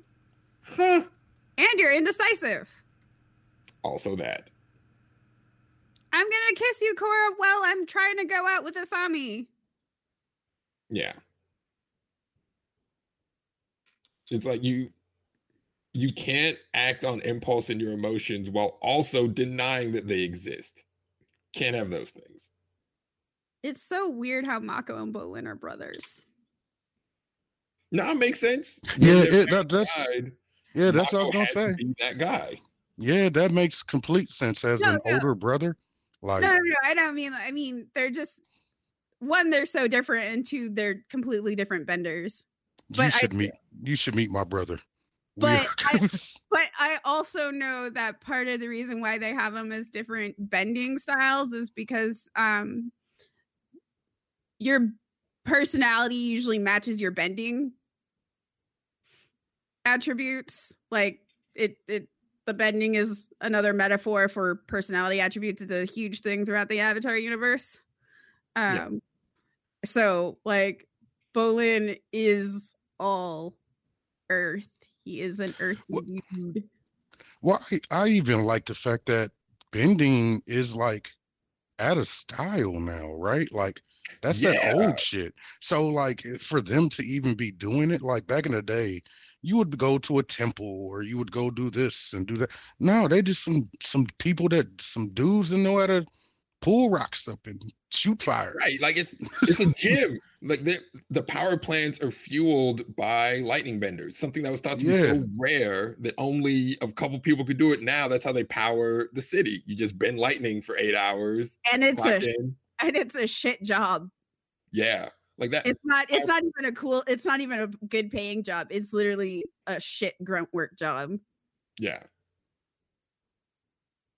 and the way the world is built and constructed in The Legend of Korra, you have this industrial world, these industrial problems, and the lessons from the previous series. Toph invents metal bending. There's now a metal bending police force. And when you first see it, you're like, that's so cool. They're metal benders. They're running through the sky like Attack on Titan, shooting their cables. It's awesome. Then the metal benders see a riot and start to subdue, and you're like, oh, this is horrifying. Yep, it's completely horrifying. Like the little metal sign barricades, you're like, oh, what are you going to do with that? Oh, you're going to start imprisoning people. And, oh, this is actually terrible. What do you do against the police force that controls the earth itself? Yep. Brand new whips like slavery. Exactly. Like, oh, that's... Yeah, the bending was a massive metaphor. Yeah. It is a very massive metaphor. So it's all very interesting. The other thing with the world building that I really, really enjoyed, the world moves outside of the main cast, right? Like with The Last Airbender, we only experience the world through the lens of how the main cast interacts with the world. In Legend of Korra, the world is moving past them. Things are happening in the world, and they either happen because of the main cast just happens to be there, or they're happening. It's like, whoa, when did this thing happen? When did Republic City get a new president? When did Republic City get a new government? When did the Southern Water Tribe and the Northern Water Tribe have beef? Why are all of these things happening that I'm not, that my main characters aren't being privy to? It's like, oh, because the world is moving outside of them. That's the whole metaphor for this. The world is moving past the Avatar. Well, you also have to think about it. The characters are themselves between seasons, they grow in completely different ways. Like every time we come back, except for maybe the last 2 seasons, every time we come back, they are on some completely different things every single time. And I appreciated that too. They don't treat you like a child, right? Like they know that these people are people. They're going to grow. They're going to change. They're going to change their appearance. They're going to change their views on things. And all of that it was really welcome to see from something that was supposedly children's animation, Right. I do want to touch on something you brought up with the bending. We have mixed martial arts bending now. Yes. Right? Yes. Like the way bending was treated originally, it was a very traditional martial art. Now you actually have a sport around bending, and it's more the fighting style of bending now resembles like American boxing, jiu-jitsu, Brazilian jiu-jitsu. Like it looks like mixed martial arts now. It doesn't look like the beautiful dance we learned in Last Airbender. It looks like, no, I'm trying to fight and I'm trying to fuck you up. Like Korra, Aang's style was very fluid and poetic, and it looked like a dance. Korra boxes. Yep. Yeah. Like Korra Korra, straight up boxes. yeah, Korra is just walking strength. And that's one of the things I really loved about her. And I think was also a huge, I mean, it's the same problem that people have with She-Ra is like she was literally just walking strength. She's a freaking tank. Yeah. And flowy doesn't really go well with certain people of genders and races. There's also that undercurrent, right? Like we haven't touched on it, but a lot of the negative reception to Korra was the protagonist of the new Avatar is a brown girl. Yeah, A but brash, brazen, overconfident brown girl.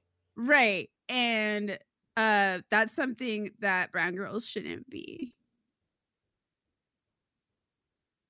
Like that is something that girls shouldn't be. It's something brown girls get ridiculed for being. And the thing is she could back it up. Yeah. And that's something as well that people just they don't like. Like, yeah, she has, and on the fact of it, like, she's also kind of a child prodigy of avatarness. No, she is.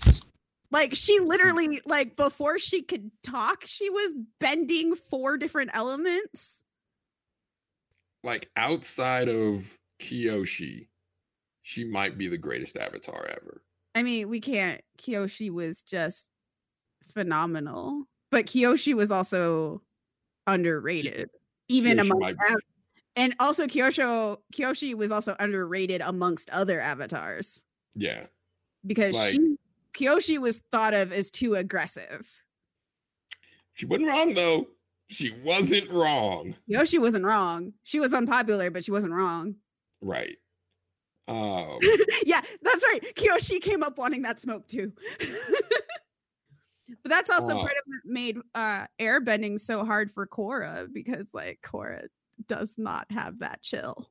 Right. Like, Korra's a waterbender, but her personality, she is, all right, stop me if you heard this before. Stubborn, steadfast. She's an earthbender, right? Like, she's born a waterbender, but her personality is very much that of an earthbender. She can't have, or she has trouble with airbending. And I thought that was a great sort of way to show that she's not Aang. Like, this isn't the Avatar you knew before, right? Yeah, she's a waterbender, but she is the opposite of Aang. Aang was a very spiritual person. Aang was a pacifist. Korra threatens to kill people on multiple occasions. Right. Korra is a fighter. Korra is very aggressive, and Korra also has no. Yeah, Aang was a pacifist. Korra is the complete opposite of a pacifist. Yeah. Korra's from the hood. Yo, she is. And part of the world building that they did, because everyone was so scared of the genocide to kill the Avatar that Sozin did, Aang and the White Lotus say, okay, cool. When the next Avatar shows up, we're going to create a White Lotus facility. We're going to lock them down and train them there and keep them safe. And let's just say that wasn't the best idea, because now you have a sheltered child who's told that they're the child of destiny, inheriting all of this power, and instead of exploring the world, has a very narrow mind view. And that comes back to bite Korra in the ass every year. And comes back to bite them in the ass. Specifically them. Specifically them. That's not Korra's fault. That's the adults around Korra that made the decision to shelter her from the world. I did appreciate that they do realize that, though. They're like, we right. At every turn, it's treated as a mistake. Like, once the show gets to a point, they treat that decision as a mistake, and they're like, no, we shouldn't have done that. The first episode of Korra, she's like, I'm the Avatar, and she's literally in diapers. Yeah, she busts out, I'm the Avatar, you got to deal with it, fire bends, earth bends, water bends. And it's like, oh, okay, you're a problem. It was great. It was great too, because they're like, how do you know your child's the Avatar? Everybody says there's child the Avatar. Here's my child who was literally screaming they're the Avatar while bending 4 different elements. I don't know what to tell you. Right. 3 different elements. Like, please take them. I just like the look on mom's face. She's just like, are you fucking kidding me? Like, no, trust me, my baby girl's the Avatar. Just look at her. Okay, please help me. I need help. I need some help. Kyrie, help. Kyrie. All right, last thing, and then we'll get more spoiler-y. I've been trying to dance around spoilers, and this is going to be hard to talk about without spoiling. The villains in Korra, all of them, even that one from the season that you don't like, are brilliant. They're brilliantly written. Yes, even season 2's villain. It's actually really, really well done. No, all the villains are good. The first one we can talk about, Amon, because this one isn't a secret. Amon's whole thing is, I want to lead a revolution. I want to stage an uprising against benders. Benders have too much power, and I have the ability to take people's bending away. So I will equalize the world. And for your first villain in a world where the last series we had, benders were revered. Now we have someone that is openly challenging the status quo, openly challenging the balance that we spent 4 years building in terms of storytelling with Last Airbender. Now we have someone that's deliberately challenging that status quo, deliberately challenging our idols and saying, no, your idols are false gods. Benders are just people with power that they shouldn't have. Nobody should have this power. That was a really interesting thing, because it's not so much that benders have too much power. It's literally some benders have too much power. Right. But his thing was, I will take everyone's bending away because some benders can't be responsible. Right. Well, because I was like saying, because like you have, again, the police force, which is just ridiculous. But then again, like you also have, like we were saying, the firebenders are literally manual labor. Like they're literally abused for their powers. And so you start hearing Amon in the first couple episodes, and you're like, I'm not saying he's right. Nah, I said he that ain't wrong. I was saying that nigga was wrong from the beginning.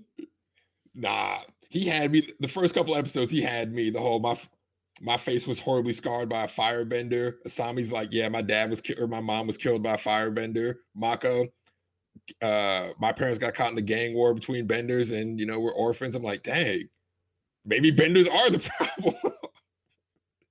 Then that nigga showed up with Sentinels like Operation Zero Tolerance, and I was like, oh, okay, no, you're the villain. You're the bad guy. Thank you, Nickelodeon, for reminding me who the bad guy is. Why did you say that, Jarrett? He called him Bender Sanders. Get the fuck. Yo, Amon was definitely Killmonger. Said a few things that make sense, and then you expand that philosophy out to its logical conclusion. Like, oh, okay, no, you're actually a problem. Like he bombs a state, like an outright terrorist attack reminiscent of 9/11 happens on Legend of Korra, and you're like, what the fuck? Yeah, it is unambiguous terrorism. People die. And you're just like, oh, this is happening. Okay. Then they go full uncomfortable territory just to drive the point home, with Amon calling himself the solution and cleansing impurities just to drive that point home. This is the villain. Yeah, I think it was one of those moments where like my Jewish family history kicked in and I went, nope. Yeah. It's like, I know the beginning of this rhetoric. You are still the bad guy. Yep. And it's so well done, and it's so subtle in the beginning that by the time the full swerve hits, if you didn't catch it in the beginning, you're like, oh God, I see how people get swept up in this. Mm-hmm. No, it's definitely one of those where like your morals have to be made of stone. Yes. Like they just have to be made of stone for like, and most people like, no, this isn't shade to anybody. There are always going to be some people who won't be bent by this, but then there's always going to be others who are, and that's just kind of how it is. It's just really important to try and catch people before they get swept up, which is what's been really frustrating about what's been happening lately. Watching Korra now, a lot of the themes they cover are so prescient, like today. Well, a lot of that stuff is starting then too. Yeah. The villain of season 2, his whole thing is we've lost our connection to the spirits. We are too modern. We've strayed from our roots, and he engenders a lot of empathy. And then the swerve hits. You're like, oh nope, still the bad guy. Nope, he's still terrible. Season 3 is interesting because the villain is outright the bad guy from the beginning. He just has a point. He's a violent sociopath. He just has a point. This villain of season 3's whole thing is the current order sucks. The right message coming from the wrong people. No, that is exactly what season 3 is. The right message from the wrong people. He's like, the current order sucks. The Earth Queen is corrupt. The government in Republic City is ineffective. He's an anarchist. He is an anarchist in the purest sense. And he gets all of his philosophy from an airbender. And the whole airbender philosophy of freedom and not being tied down, that's where he gets his philosophy from. And you're just like, oh, I don't think this was the interpretation that the air nomads had. No, when they wrote this. But we know what the interpretation of the air nomads had because of the first Avatar with exactly Aang, because Aang was the last of the nomads. Right. So just watching that villain go through his progression and just talking to people and almost convincing Korra. Yeah. Like, she was like the best person for it too.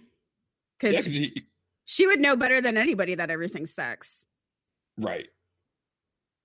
And then the villain in season 4 is just, the world sucks. It sucks because of you. I'm just going to fix it now. This is so hard. And I feel so bad for Korra. The whole entirety of the series is a rejection of the Avatar as a concept. And this poor teenage girl who's caught up in it. Right. The most powerful person in the world that nobody wants and everyone's trying to manipulate. Yeah, I feel so bad for her. She has such a... That's part of why I'm just like, Korra and Asami. Right. Happiness. I'm so happy. Like, even when they tried to do the whole love triangle, Asami's never pissed at Korra. Never. She's angry at the correct person to be angry at. Right. She's like, nah, I'm cool with Korra. She's not the one that's lying to me. Right. Korra doesn't lie, specifically. Yeah. Love Korra. But no, I really enjoyed it. I enjoyed the world building. I think you were right the first time. It's just a really dope show. And the way they tackle storytelling, it's like the writers themselves learned lessons from The Last Airbender. Yes. And took those to Legend of Korra. I think as a narrative, it just had more depth. Yeah. And I'm not saying that that Avatar: Last Airbender didn't have depth, because it did, but I think they were definitely focused on making it a kid's show and making it more understandable for kids. That there were some narrative sacrifices that they made in order to do that, and they just didn't do that with Korra, and so they were able to go deeper than they could have than with Avatar.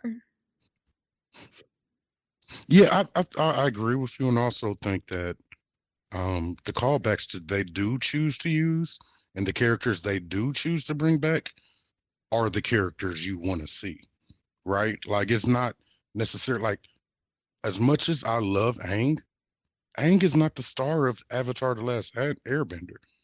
Like, he is not the star, and is Zuko, Katara, everybody else has a deeper character arc for the most part. Besides Avatar. Convince me that the last 2 seasons aren't about Zuko. No, they are. Like that's like the first two are Korra's story, and the last is Zuko's. It's really Zuko and Katara. Yeah, because the only growth. I don't support that ship at all. Well, no, they work as friends. It is clear that Katara and Aang were supposed to be the couple. They're the final couple. Fine, whatever.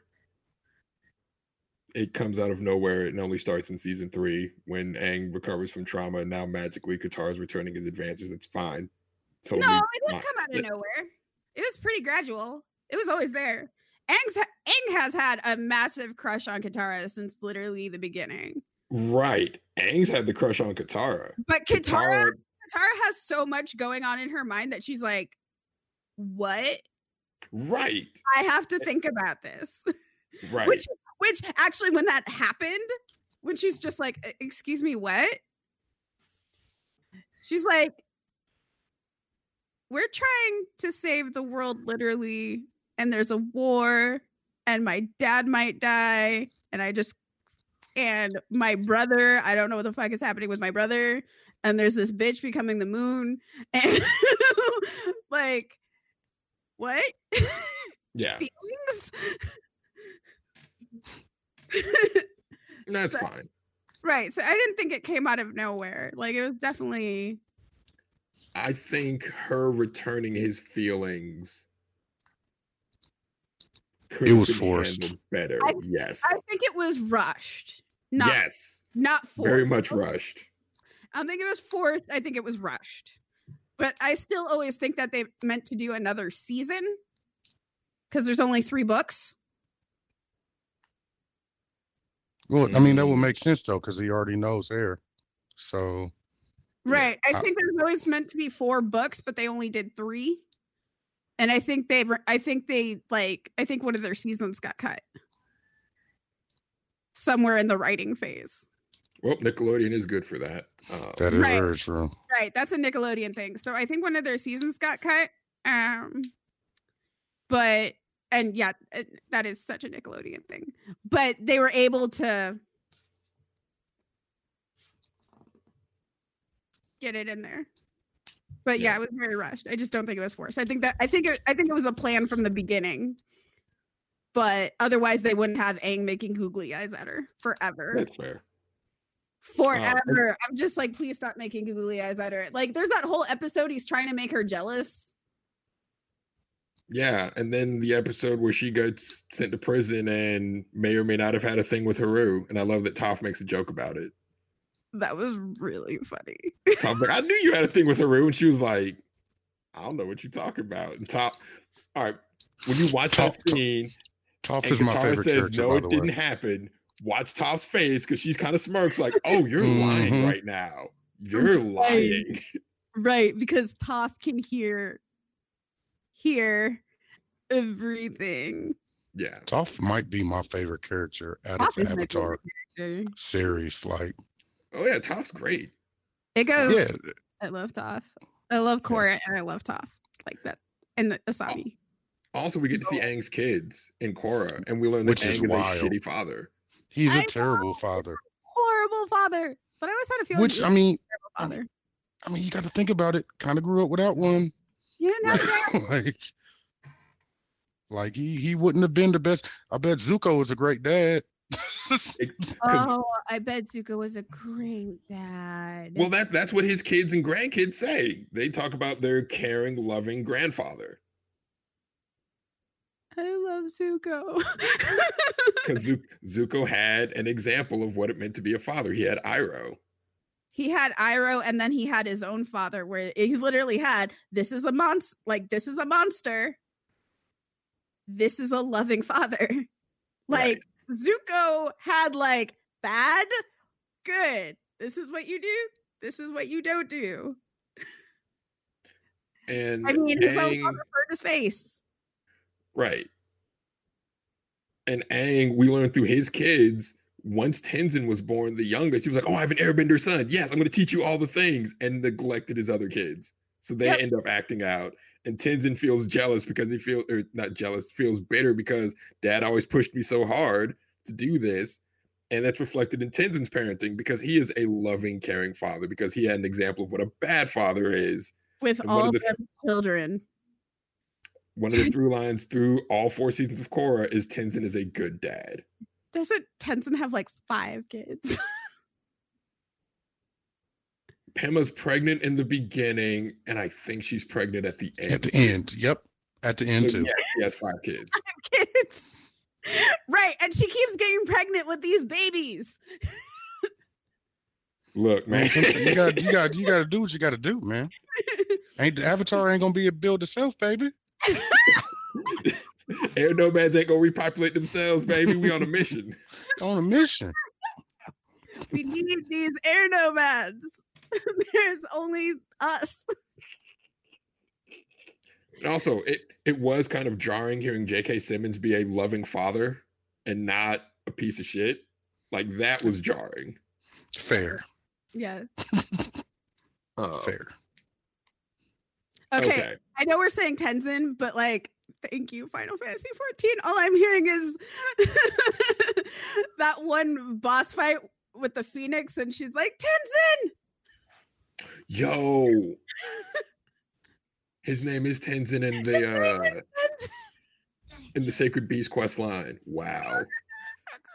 So every time I just keep thinking of the Phoenix, because she just keeps yelling his name throughout the whole fight. I just keep thinking of the Phoenix going, Tenzin! All right. Also, they don't touch on this really in the show, but in the comics, his daughter is Pan as well. I didn't know that because I don't read the comics. I didn't even know there were comics. Yeah, there's comics. Yay. His daughter is Pan. That makes me happy. Okay. I've talked about as much as I can without spoiling stuff. Aaron, do you have anything you would like to add before we get into spoilers? No, I'm actually ready to spoil. I got some stuff. What we could do is have a episode point part 2, and then spoil the shit out of it. I mean, you the host. It was good. Because that'll also give me time to rewatch everything, so I can drop hella bombs. Hey, you know what? I mean, I think that's fair. Yeah, you the one that's running everything, boss. More content for you, boss. I love content. You know, we're a content farm right now for you, boss. Content cartel. Yes, just give me content because I literally haven't built a docket for 2 months. Listen, I'm just a guest of a guest of a guest. I ain't got nothing to do with nothing. Guess that y'all don't even know I'm here. I'm a ghost. How are cartels functioning in this era of the Rona? Perfectly fine, because they're cartels. Well, no, I'm serious. Like, do you just call into be like 1-800 cartel? I think one of the cartels has been handling medical supplies. They probably have. I would believe that. I would believe that because this is the world we live in. You have to remember that a lot of the like gangs and cartels and stuff actually started up because governments were shit. Yes.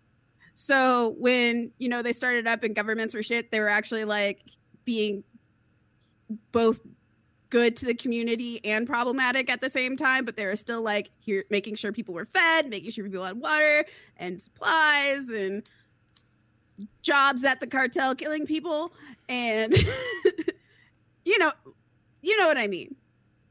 And then next thing you know, it just is, shit is elaborating and it gets worse over time. Well, yeah, I mean, some of that's happening right now. Communities are in need and the government is shit and cartels are here to help.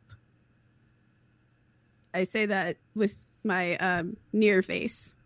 Hey y'all gotta go watch her. Y'all gotta watch them play Nier. Y'all like, it's the funniest shit ever, Bacon, because you sit there and you literally just stand there with your mouth open for like 5 minutes at a time. It's fantastic. It's so good because that's how I played the game. Listen, the last stream wasn't that bad. Because like now I'm on playthrough. We're gonna talk about Nier now. For First of all, I'm very excited about this, guys. If you couldn't tell, he has been shaking with excitement ever since I said I don't know about hey, I don't know about shaking now. Shaking's a bit much. Maybe just a hard smile might be more along those lines. Nah, dog, you vibrating. Okay. My leg is actually shaking right now. Yeah, actually, I know. Yeah. No, stop kidding yourself. Sorry about that. I won't lie to myself anymore. Hey, listen, it's your cause. It's your cause. It's your game. Listen, to be fair, this game is literally one of my 5 favorite games of all time, and it's moved into my top 3. And as somebody, if anybody knows how much I cherish and really appreciate gaming, they gotta know how much that means. Like, that's not something I take lightly. So I am very excited to see Bacon play all of Nier. This is great. Okay, so I have this amazing new computer. Like, it is amazing. Your stream looks really good. Like, it's crazy. It looks so good. It's like, I can't emphasize that. One of my friends helped me build a custom machine specifically so that I could do broadcasting while gaming, and also so I can do graphic design. So for computer tech nerds out there, I'm sure you understand what kind of computer I'm talking about. Mm-hmm. But it's very pretty, and it's also very pastel pink. There's lots of pink.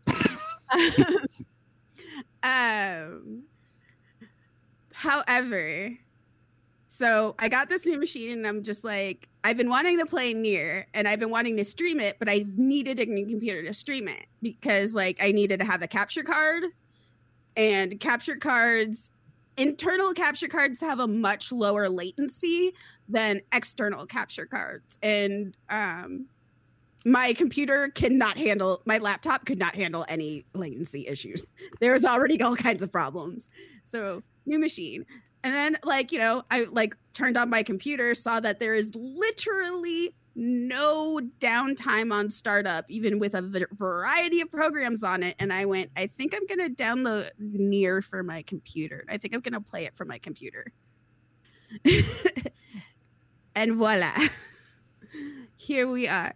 So I'm starting to stream Nier, and Aaron Bapp has been literally vibrating the entire game.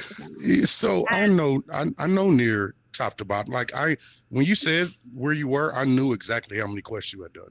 Like, I know that game top to bottom from the back of my hand. I know almost every line. How hard ass I am on side quests. Oh well, no, I wasn't worried about the side quests because I knew what was going to happen. So I was like, well, yeah, you'll be fine. Yeah, you'll see those side quests again. I'll just keep hitting side quests until I hit a wall. Yeah, you'll be. That's why I was like, you'll be fine. It's like, no, I just want to go over here.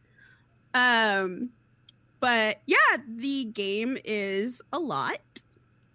I have beaten my first playthrough, which means I'm like not even a fourth of the way through the game. And it's a lot. There's a lot of WTF moments, like right off the bat. It's a lot. It's a lot of you'll understand more as you play it. Yeah. Right. So like that's the best thing about it. Basically, the first playthrough is really world building. And at the end of the first playthrough is when it starts like kind of getting in with the philosophical questions. But that part of it's not really hitting until after, like in part 2, as you find more information. Yeah, part 2 is definitely where you start learning, like, wait a minute, there are some things in here that I'm learning about this on this second playthrough that I definitely did not know about on the first one. And honestly, I wouldn't even call it a second playthrough. That's wrong to say that. Yeah, I think Absolutely. second playthrough is a bit misleading. I think it's first story and second story. Right. Because each playthrough, you're essentially going to be playing through different perspectives. So yeah, completely different dialogue too. Yeah, and there's completely different dialogue. Like there are parts where I was just like, what the hell is 9S doing in this area? And now I'm playing as 9S and I'm like, Jesus Christ. Yeah. 9S is going through some stuff over here. Bacon doesn't understand why I say 9S is that I hate 9S, and you will find out that I despise 9S. Even if you like 9S, and you can have a reason to like 9S. I hate 9S. Can you? I He's hate the 9S. least likable. He's one of the least likable characters I've ever met in any game. Oh, no, Likable. For me, he's just annoying like a teenager. He just sounds. Yeah, you know. yeah, that's fine. Yeah, Keep going. That was a period of time where that felt exactly the same way for a while, and like I said, you've still got about 50 more hours of a story. So yeah, you're right. You're in the right place at the right time. I'll just say that one. Right. So I'm sure stuff is going to be happening. Yeah. But at the moment, he's just an annoying teenager. Also, shout out to 14 for halfway spoiling Nier in their first raid. Listen, now do y'all see why I was so excited? I was like, wait a minute, they are pulling directly from Nier. No, Like, this I'm is actually- story. Listen, I am very thankful for. I would imagine so. I am extremely thankful for the Angles boss fight because I knew what mechanics were before Hilarious. I'm like, oh, I know when he raises his arms up, I gotta go up close. Yeah. And Like- I do have to say, like, those fists though are much more dramatic in here. Like it's it is so slow in Final Fantasy 14. Like going from Nier to Final Fantasy 14 copied factory, I'm just like, I'm like, how do people not dodge these attacks? They're so slow. Yo, so I was watching, I'll never forget the day they said that Nier was going to be on Final Fantasy 14. I literally messaged Dose at like 7 in the morning. It was like, well, they got me. And I just sent him a text message like, look, here it is. I'm playing Final Fantasy 14 now. Thanks. Couldn't help it. Has he even done the Nier raid yet? Nope. Yeah. No, I haven't. Already. I have not touched one part of it. We've been doing Ivalace. Shit. Okay, yeah. Let's finish Ivalice so we can get you in the copied factory. Like, Mhm. I'm like, he has the gear. He can live through Yeah, it. I mean, I could have done the copy factory last time we ran, but And can somebody make him finish getting all of his flight quests? This nigga's rushing through Final Fantasy 14 to do copied factory. He hasn't done copied factory and still can't fly in two different expansions. 3. I can't play. I literally have I have Aether currents for like maybe 10 places. literally beaten all of the quests, done everything, and he still can't fly. I will say Just partly. my favorite Nier related moment. I was doing copy factory with my brother for the first time, and I was the with boss, yeah, and he was like, "Why is 9S fighting us? Isn't he supposed to be a good guy?" The whole alliance. Oh, you sweet summer child. That was really funny. That was really cute. They're like, "Oh, you haven't played Nier yet. Don't worry about it. No, it's cool. Just don't worry. It was really cute. Yeah, Bacon. Bacon almost got me. I felt so bad. I was like, because I had mentioned something, and I'm not going to mention it here. It's not a big spoiler or anything, but I mentioned it in the chat. I don't know if it just you didn't hit 2 and 2 together, but I felt so bad. Like, oh my God, I think I spoiled something, and I disappeared. Like the fact that I know so much about that game leads me to try and tend to be quiet about it, because there are so many different like jaw-dropping moments. Well, the end of the second Simone fight, when it goes to words, that's totally unexpected.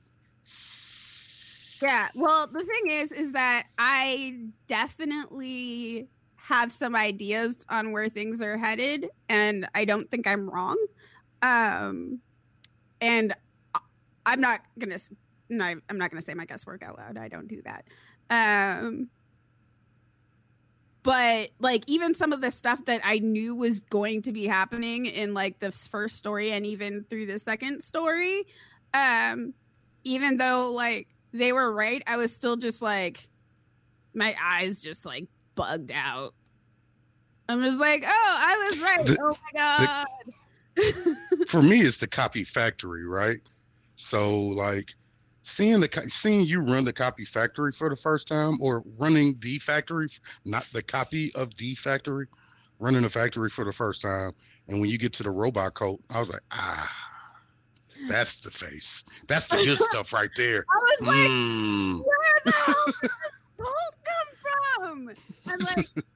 And like part of it that I've noticed is like the robots are picking up on specific human things and are like, that is what their whole embodiment is. Like you have these pacifist robots who they're not going to fight.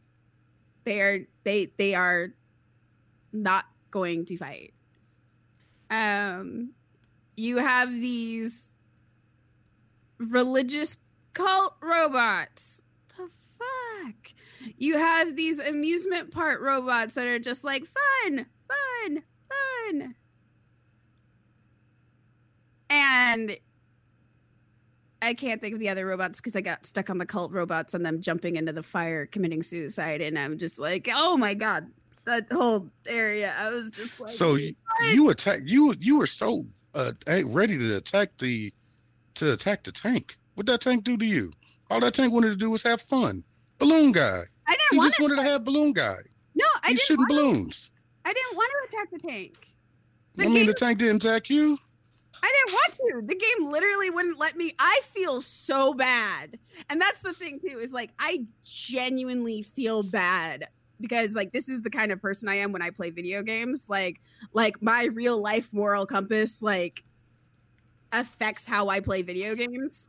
So like, I can't go on murder sprees in video games. I literally can't. Like, I do not like that. I would look again. That tank didn't attack you. I'm just saying.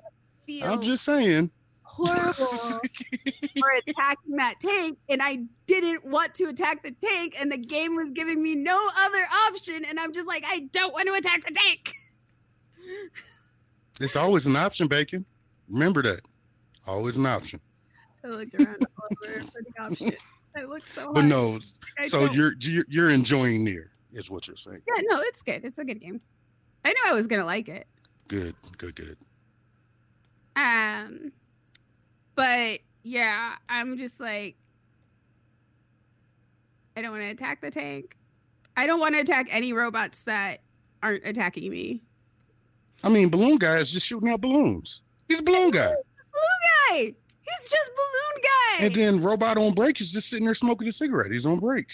Just hanging out. I left him alone. Yeah, he's just sitting on break, relaxing. He's fine. Just had a hard day. Then there's the other balloon guys. They're fine too. Oh yeah, that other balloon guy with the balloon boy. Yeah, the balloon family, balloon dad. The balloon family, the balloon dad, the balloon mom, the balloon kid. They're so cute. Yeah, no, I don't want to attack robots. I really don't. And that's why, like, I was actually kind of happy I got to save robots from other robots who wanted to kill them. I'm like, don't kill them. Religious cult, what are you doing? I was really affected, like, by that whole area, especially because, like, there's, religious cult robots that their whole premise is they want to become God. And become as gods. To become as God. And to do that, they must sacrifice themselves to become as God. Like, that's how you do it. And they were also killing each other and killing...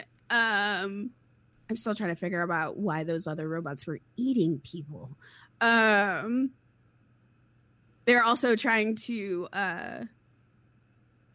kill the other robots. But there were other robots who, were part of the religious cult and were like, this isn't how you become a god. You don't become a god through death. And they're like hiding and like afraid and cowering. And I'm like, no, robots. No, I must protect. This can't continue. This cannot continue. This cannot continue. And then there's like the desert robots who keep saying this cannot continue. And I'm just like, what? I feel so bad for you. I don't want to fight you. But you're attacking me. Also, why are robots eating people? Why are robots eating people, Bacon? That is the question. I'm not far enough in the game for that one yet. But I still want that answer. I'm like, why the fuck are they eating people? So we have some cannibal robots. Then we also have we have the robots in the forest who are trained to protect their king. And this cannot continue was a bop. But yeah, so we have the robots in the forest who are trained to protect the king, but they're not actually like protecting the king per se. They're protecting the king's gravesite, which I thought that was really fascinating. And again, a superhuman thing. So it's just kind of interesting to see the robots like emanating like extreme human perceptions and feelings and stuff. Although again, not with the eating people and not with the I mean, it's just a little robot on robot action. That's all. It's just it's the funny thing is I name every episode before I start streaming it, and I said like, what about robot on robot violence for that one? And like that was so fucking accurate. Yeah, that's all it is. That was the most accurate Twitch. And of course, like the one where I said, do robots even have a complex? And then it gave the backstory for, I feel like I'm being being like a prophet in my own near experience. Because the stream where I fought Simone, but it actually went into the reasons as to how Simone became like this giant, murderous, beautiful, screaming bot that hacks into androids and uses their bodies to try and kill you. You know, playing that 2 times, it's still creepy. Mm-hmm. That one, I'm like, that did not stop being. That's another thing too. It's like even in like the second story, it doesn't stop being creepy. So that I think a lot of that, what helps the creepiness as far as it's the soundtrack, right? Like Janae Renee is one of the vocalists on there, and it feels like a black woman is singing to you, right? Like it feels there's a soul in those songs that you normally don't hear from video games, and I think it affects the way you perceive the gameplay in a lot of ways.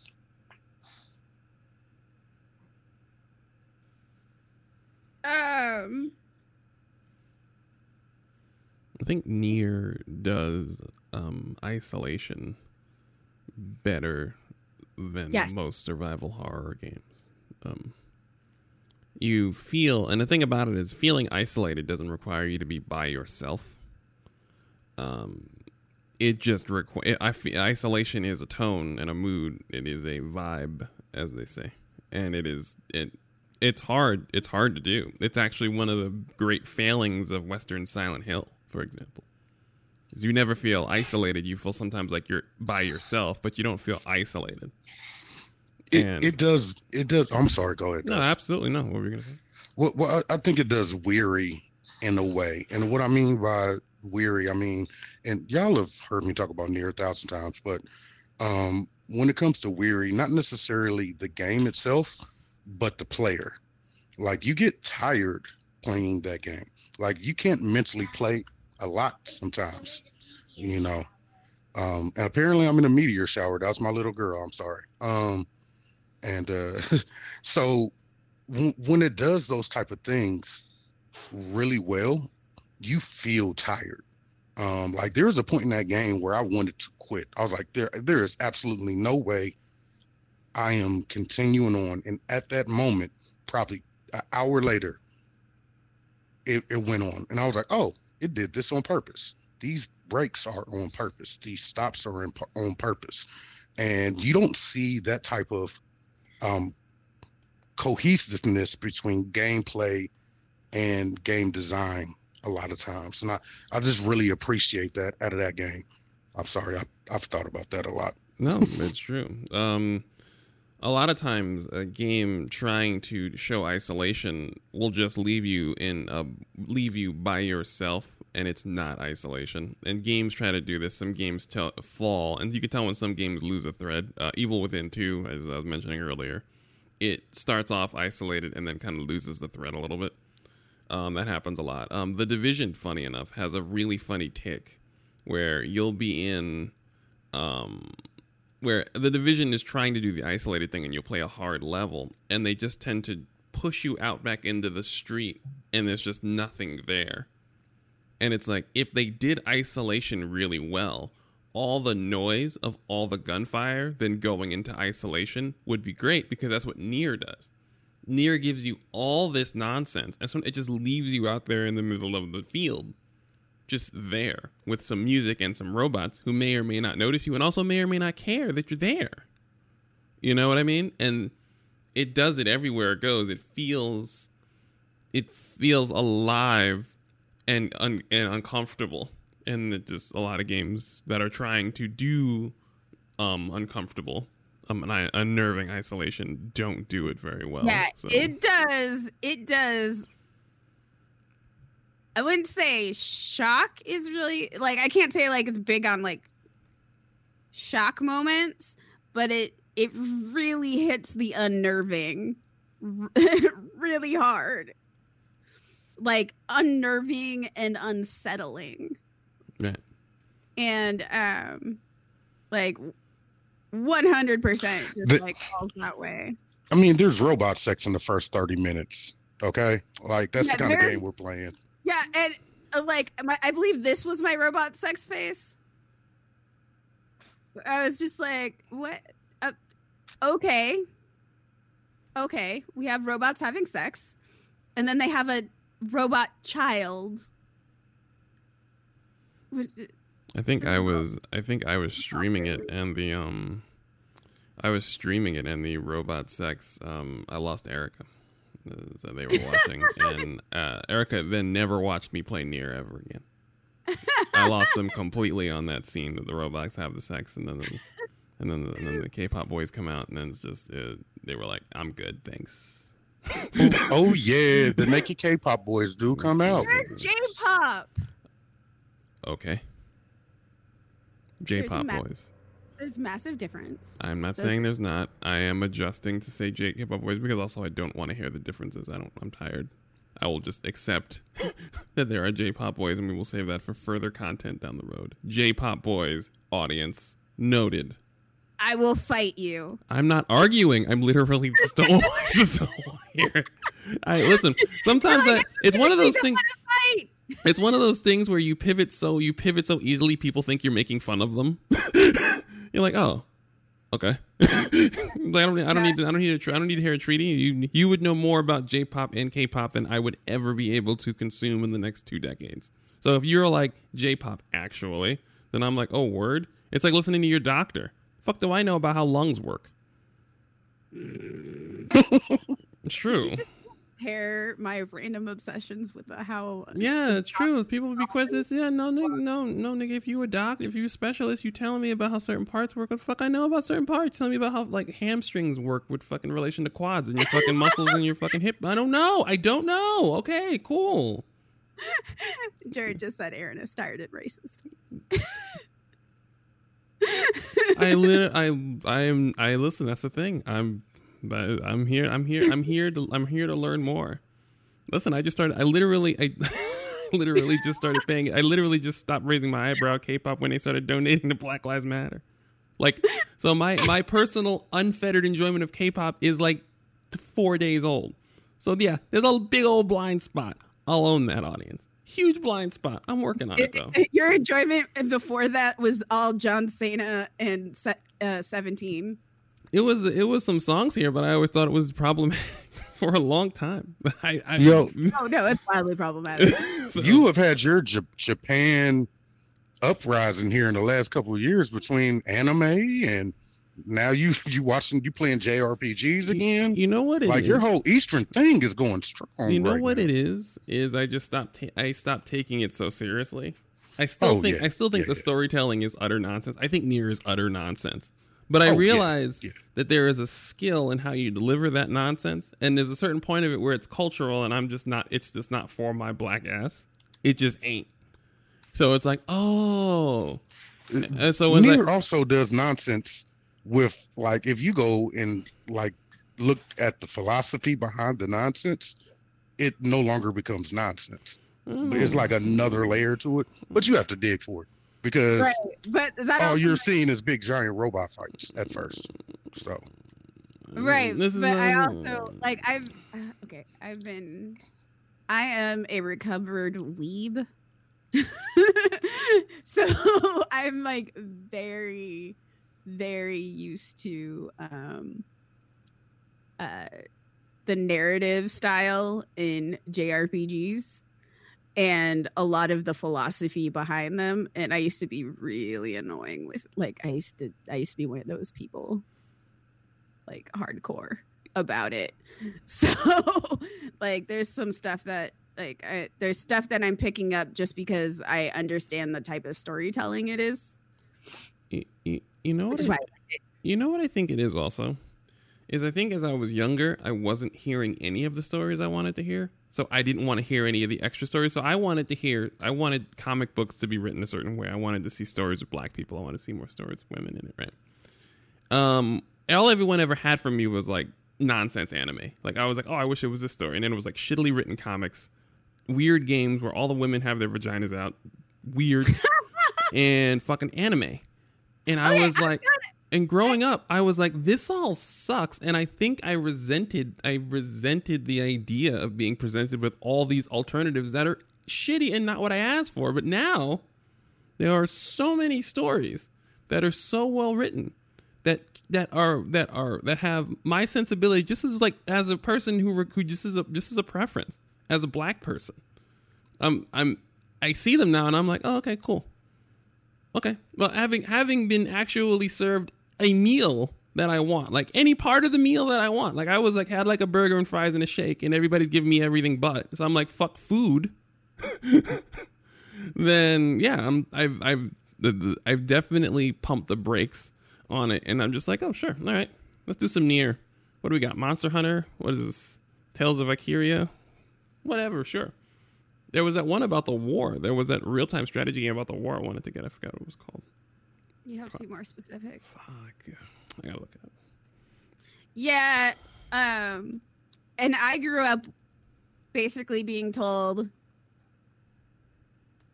those don't exist. Right. I was very resentful of that. Like nobody like handed me something else. They just said no.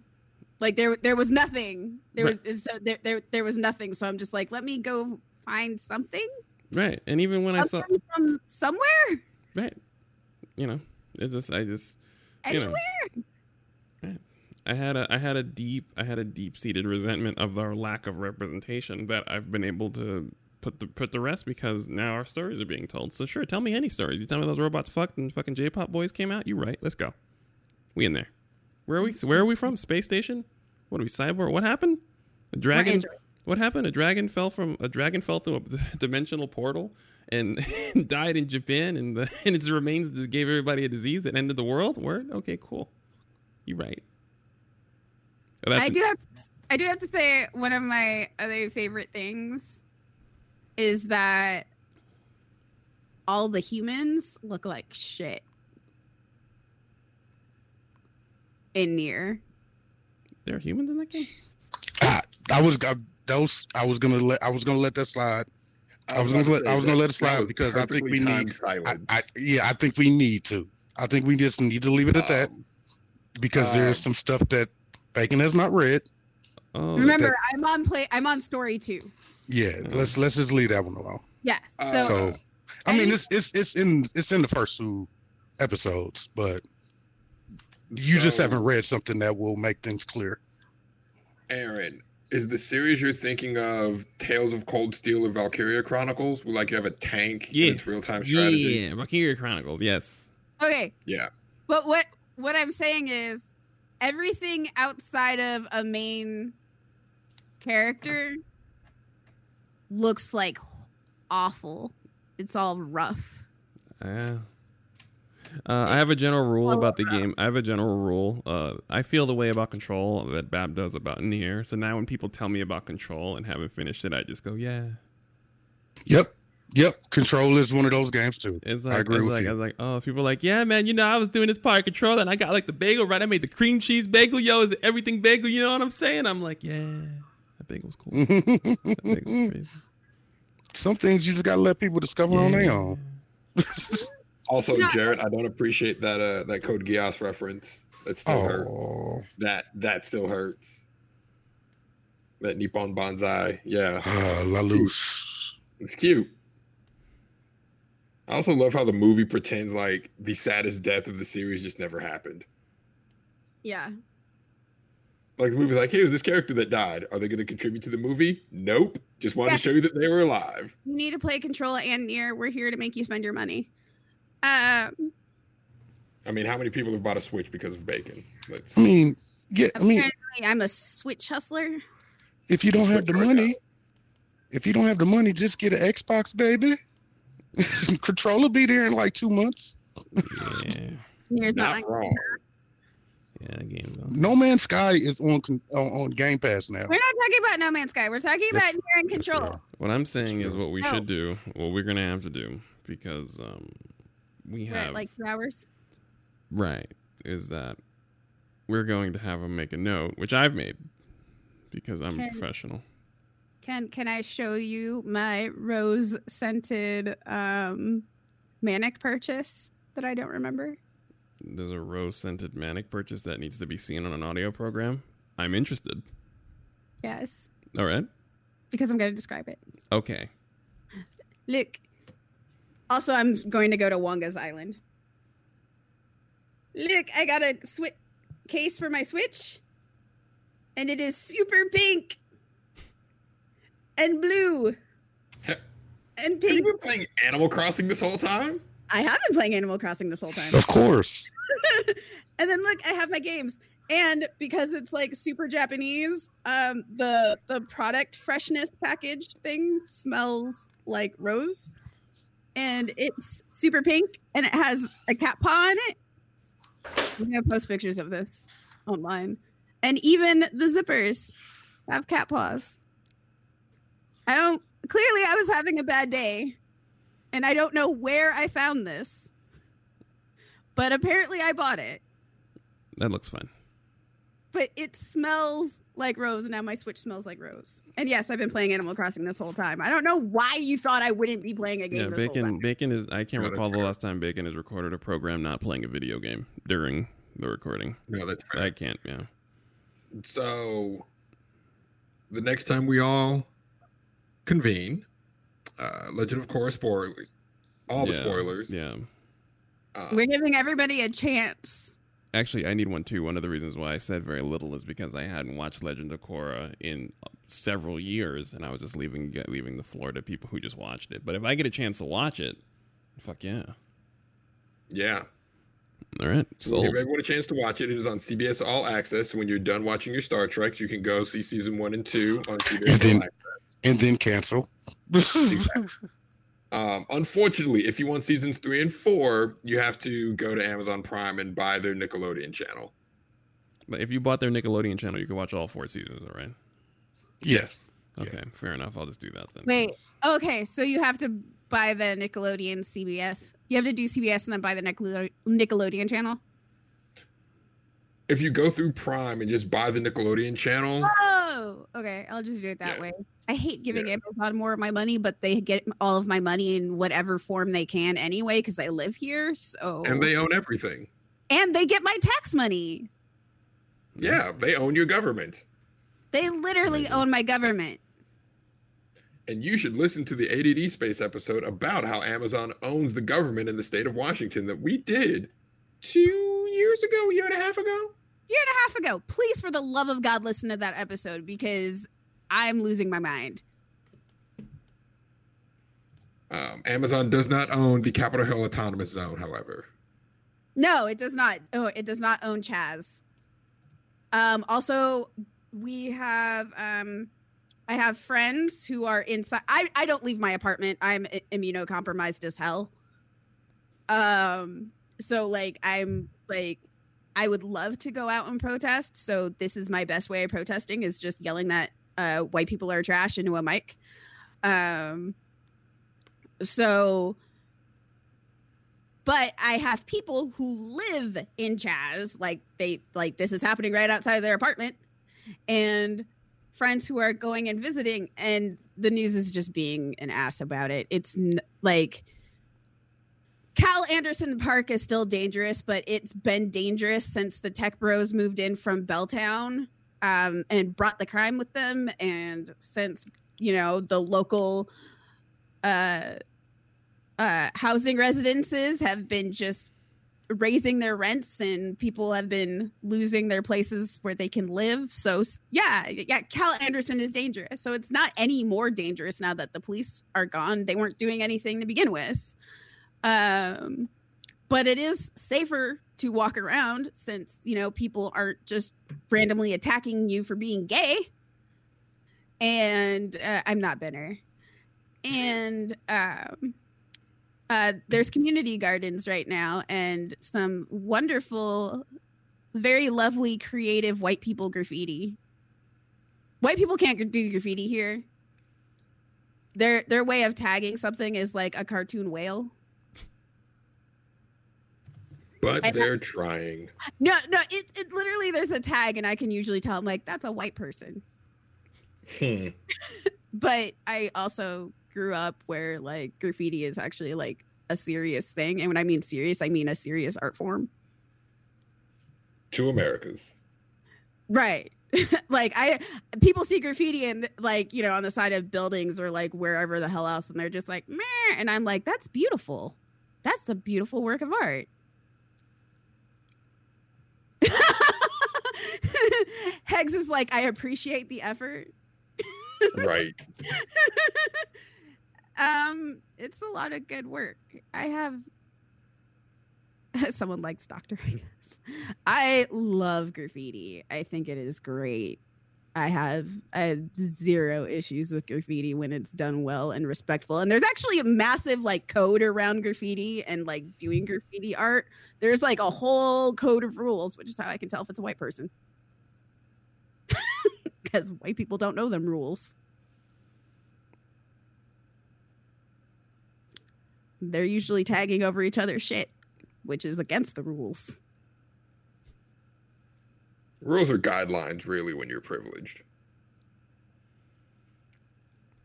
Motherfuckers don't believe in contagious viruses.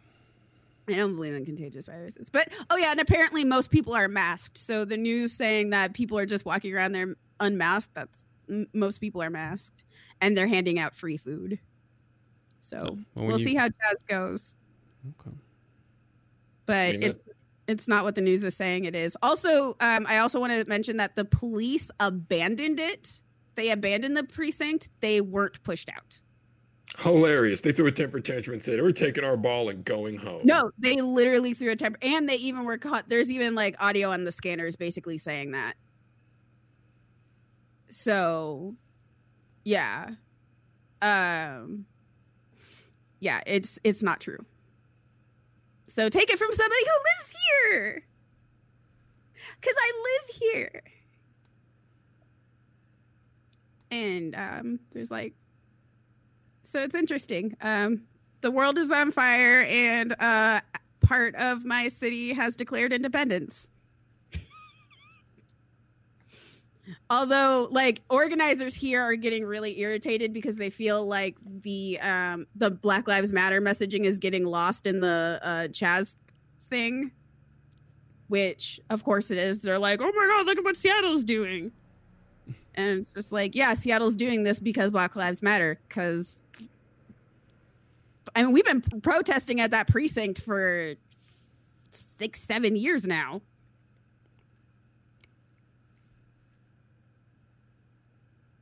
Everything's come to a head. Oh, I also since before we cut it short, I do have to say, Riot Games came out with their own Black Lives Matter thing. They can go screw themselves. On that note, we can leave. Have a pleasant day. Now you want to leave, huh? Bye, everybody. Go ahead, stand up, stand up, stand up. Stand up. Stand up. Stand up.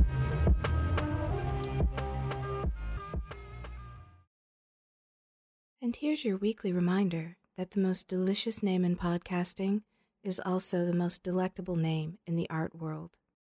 Visit etsy.com/shop/lost-in-pandemonium for the latest prints, posters, bookmarks, notepads, and more from our very own bacon. That's etsy.com/shop/lost-in-pandemonium. It reminds me of an ancient African proverb. Help bacon buy cake.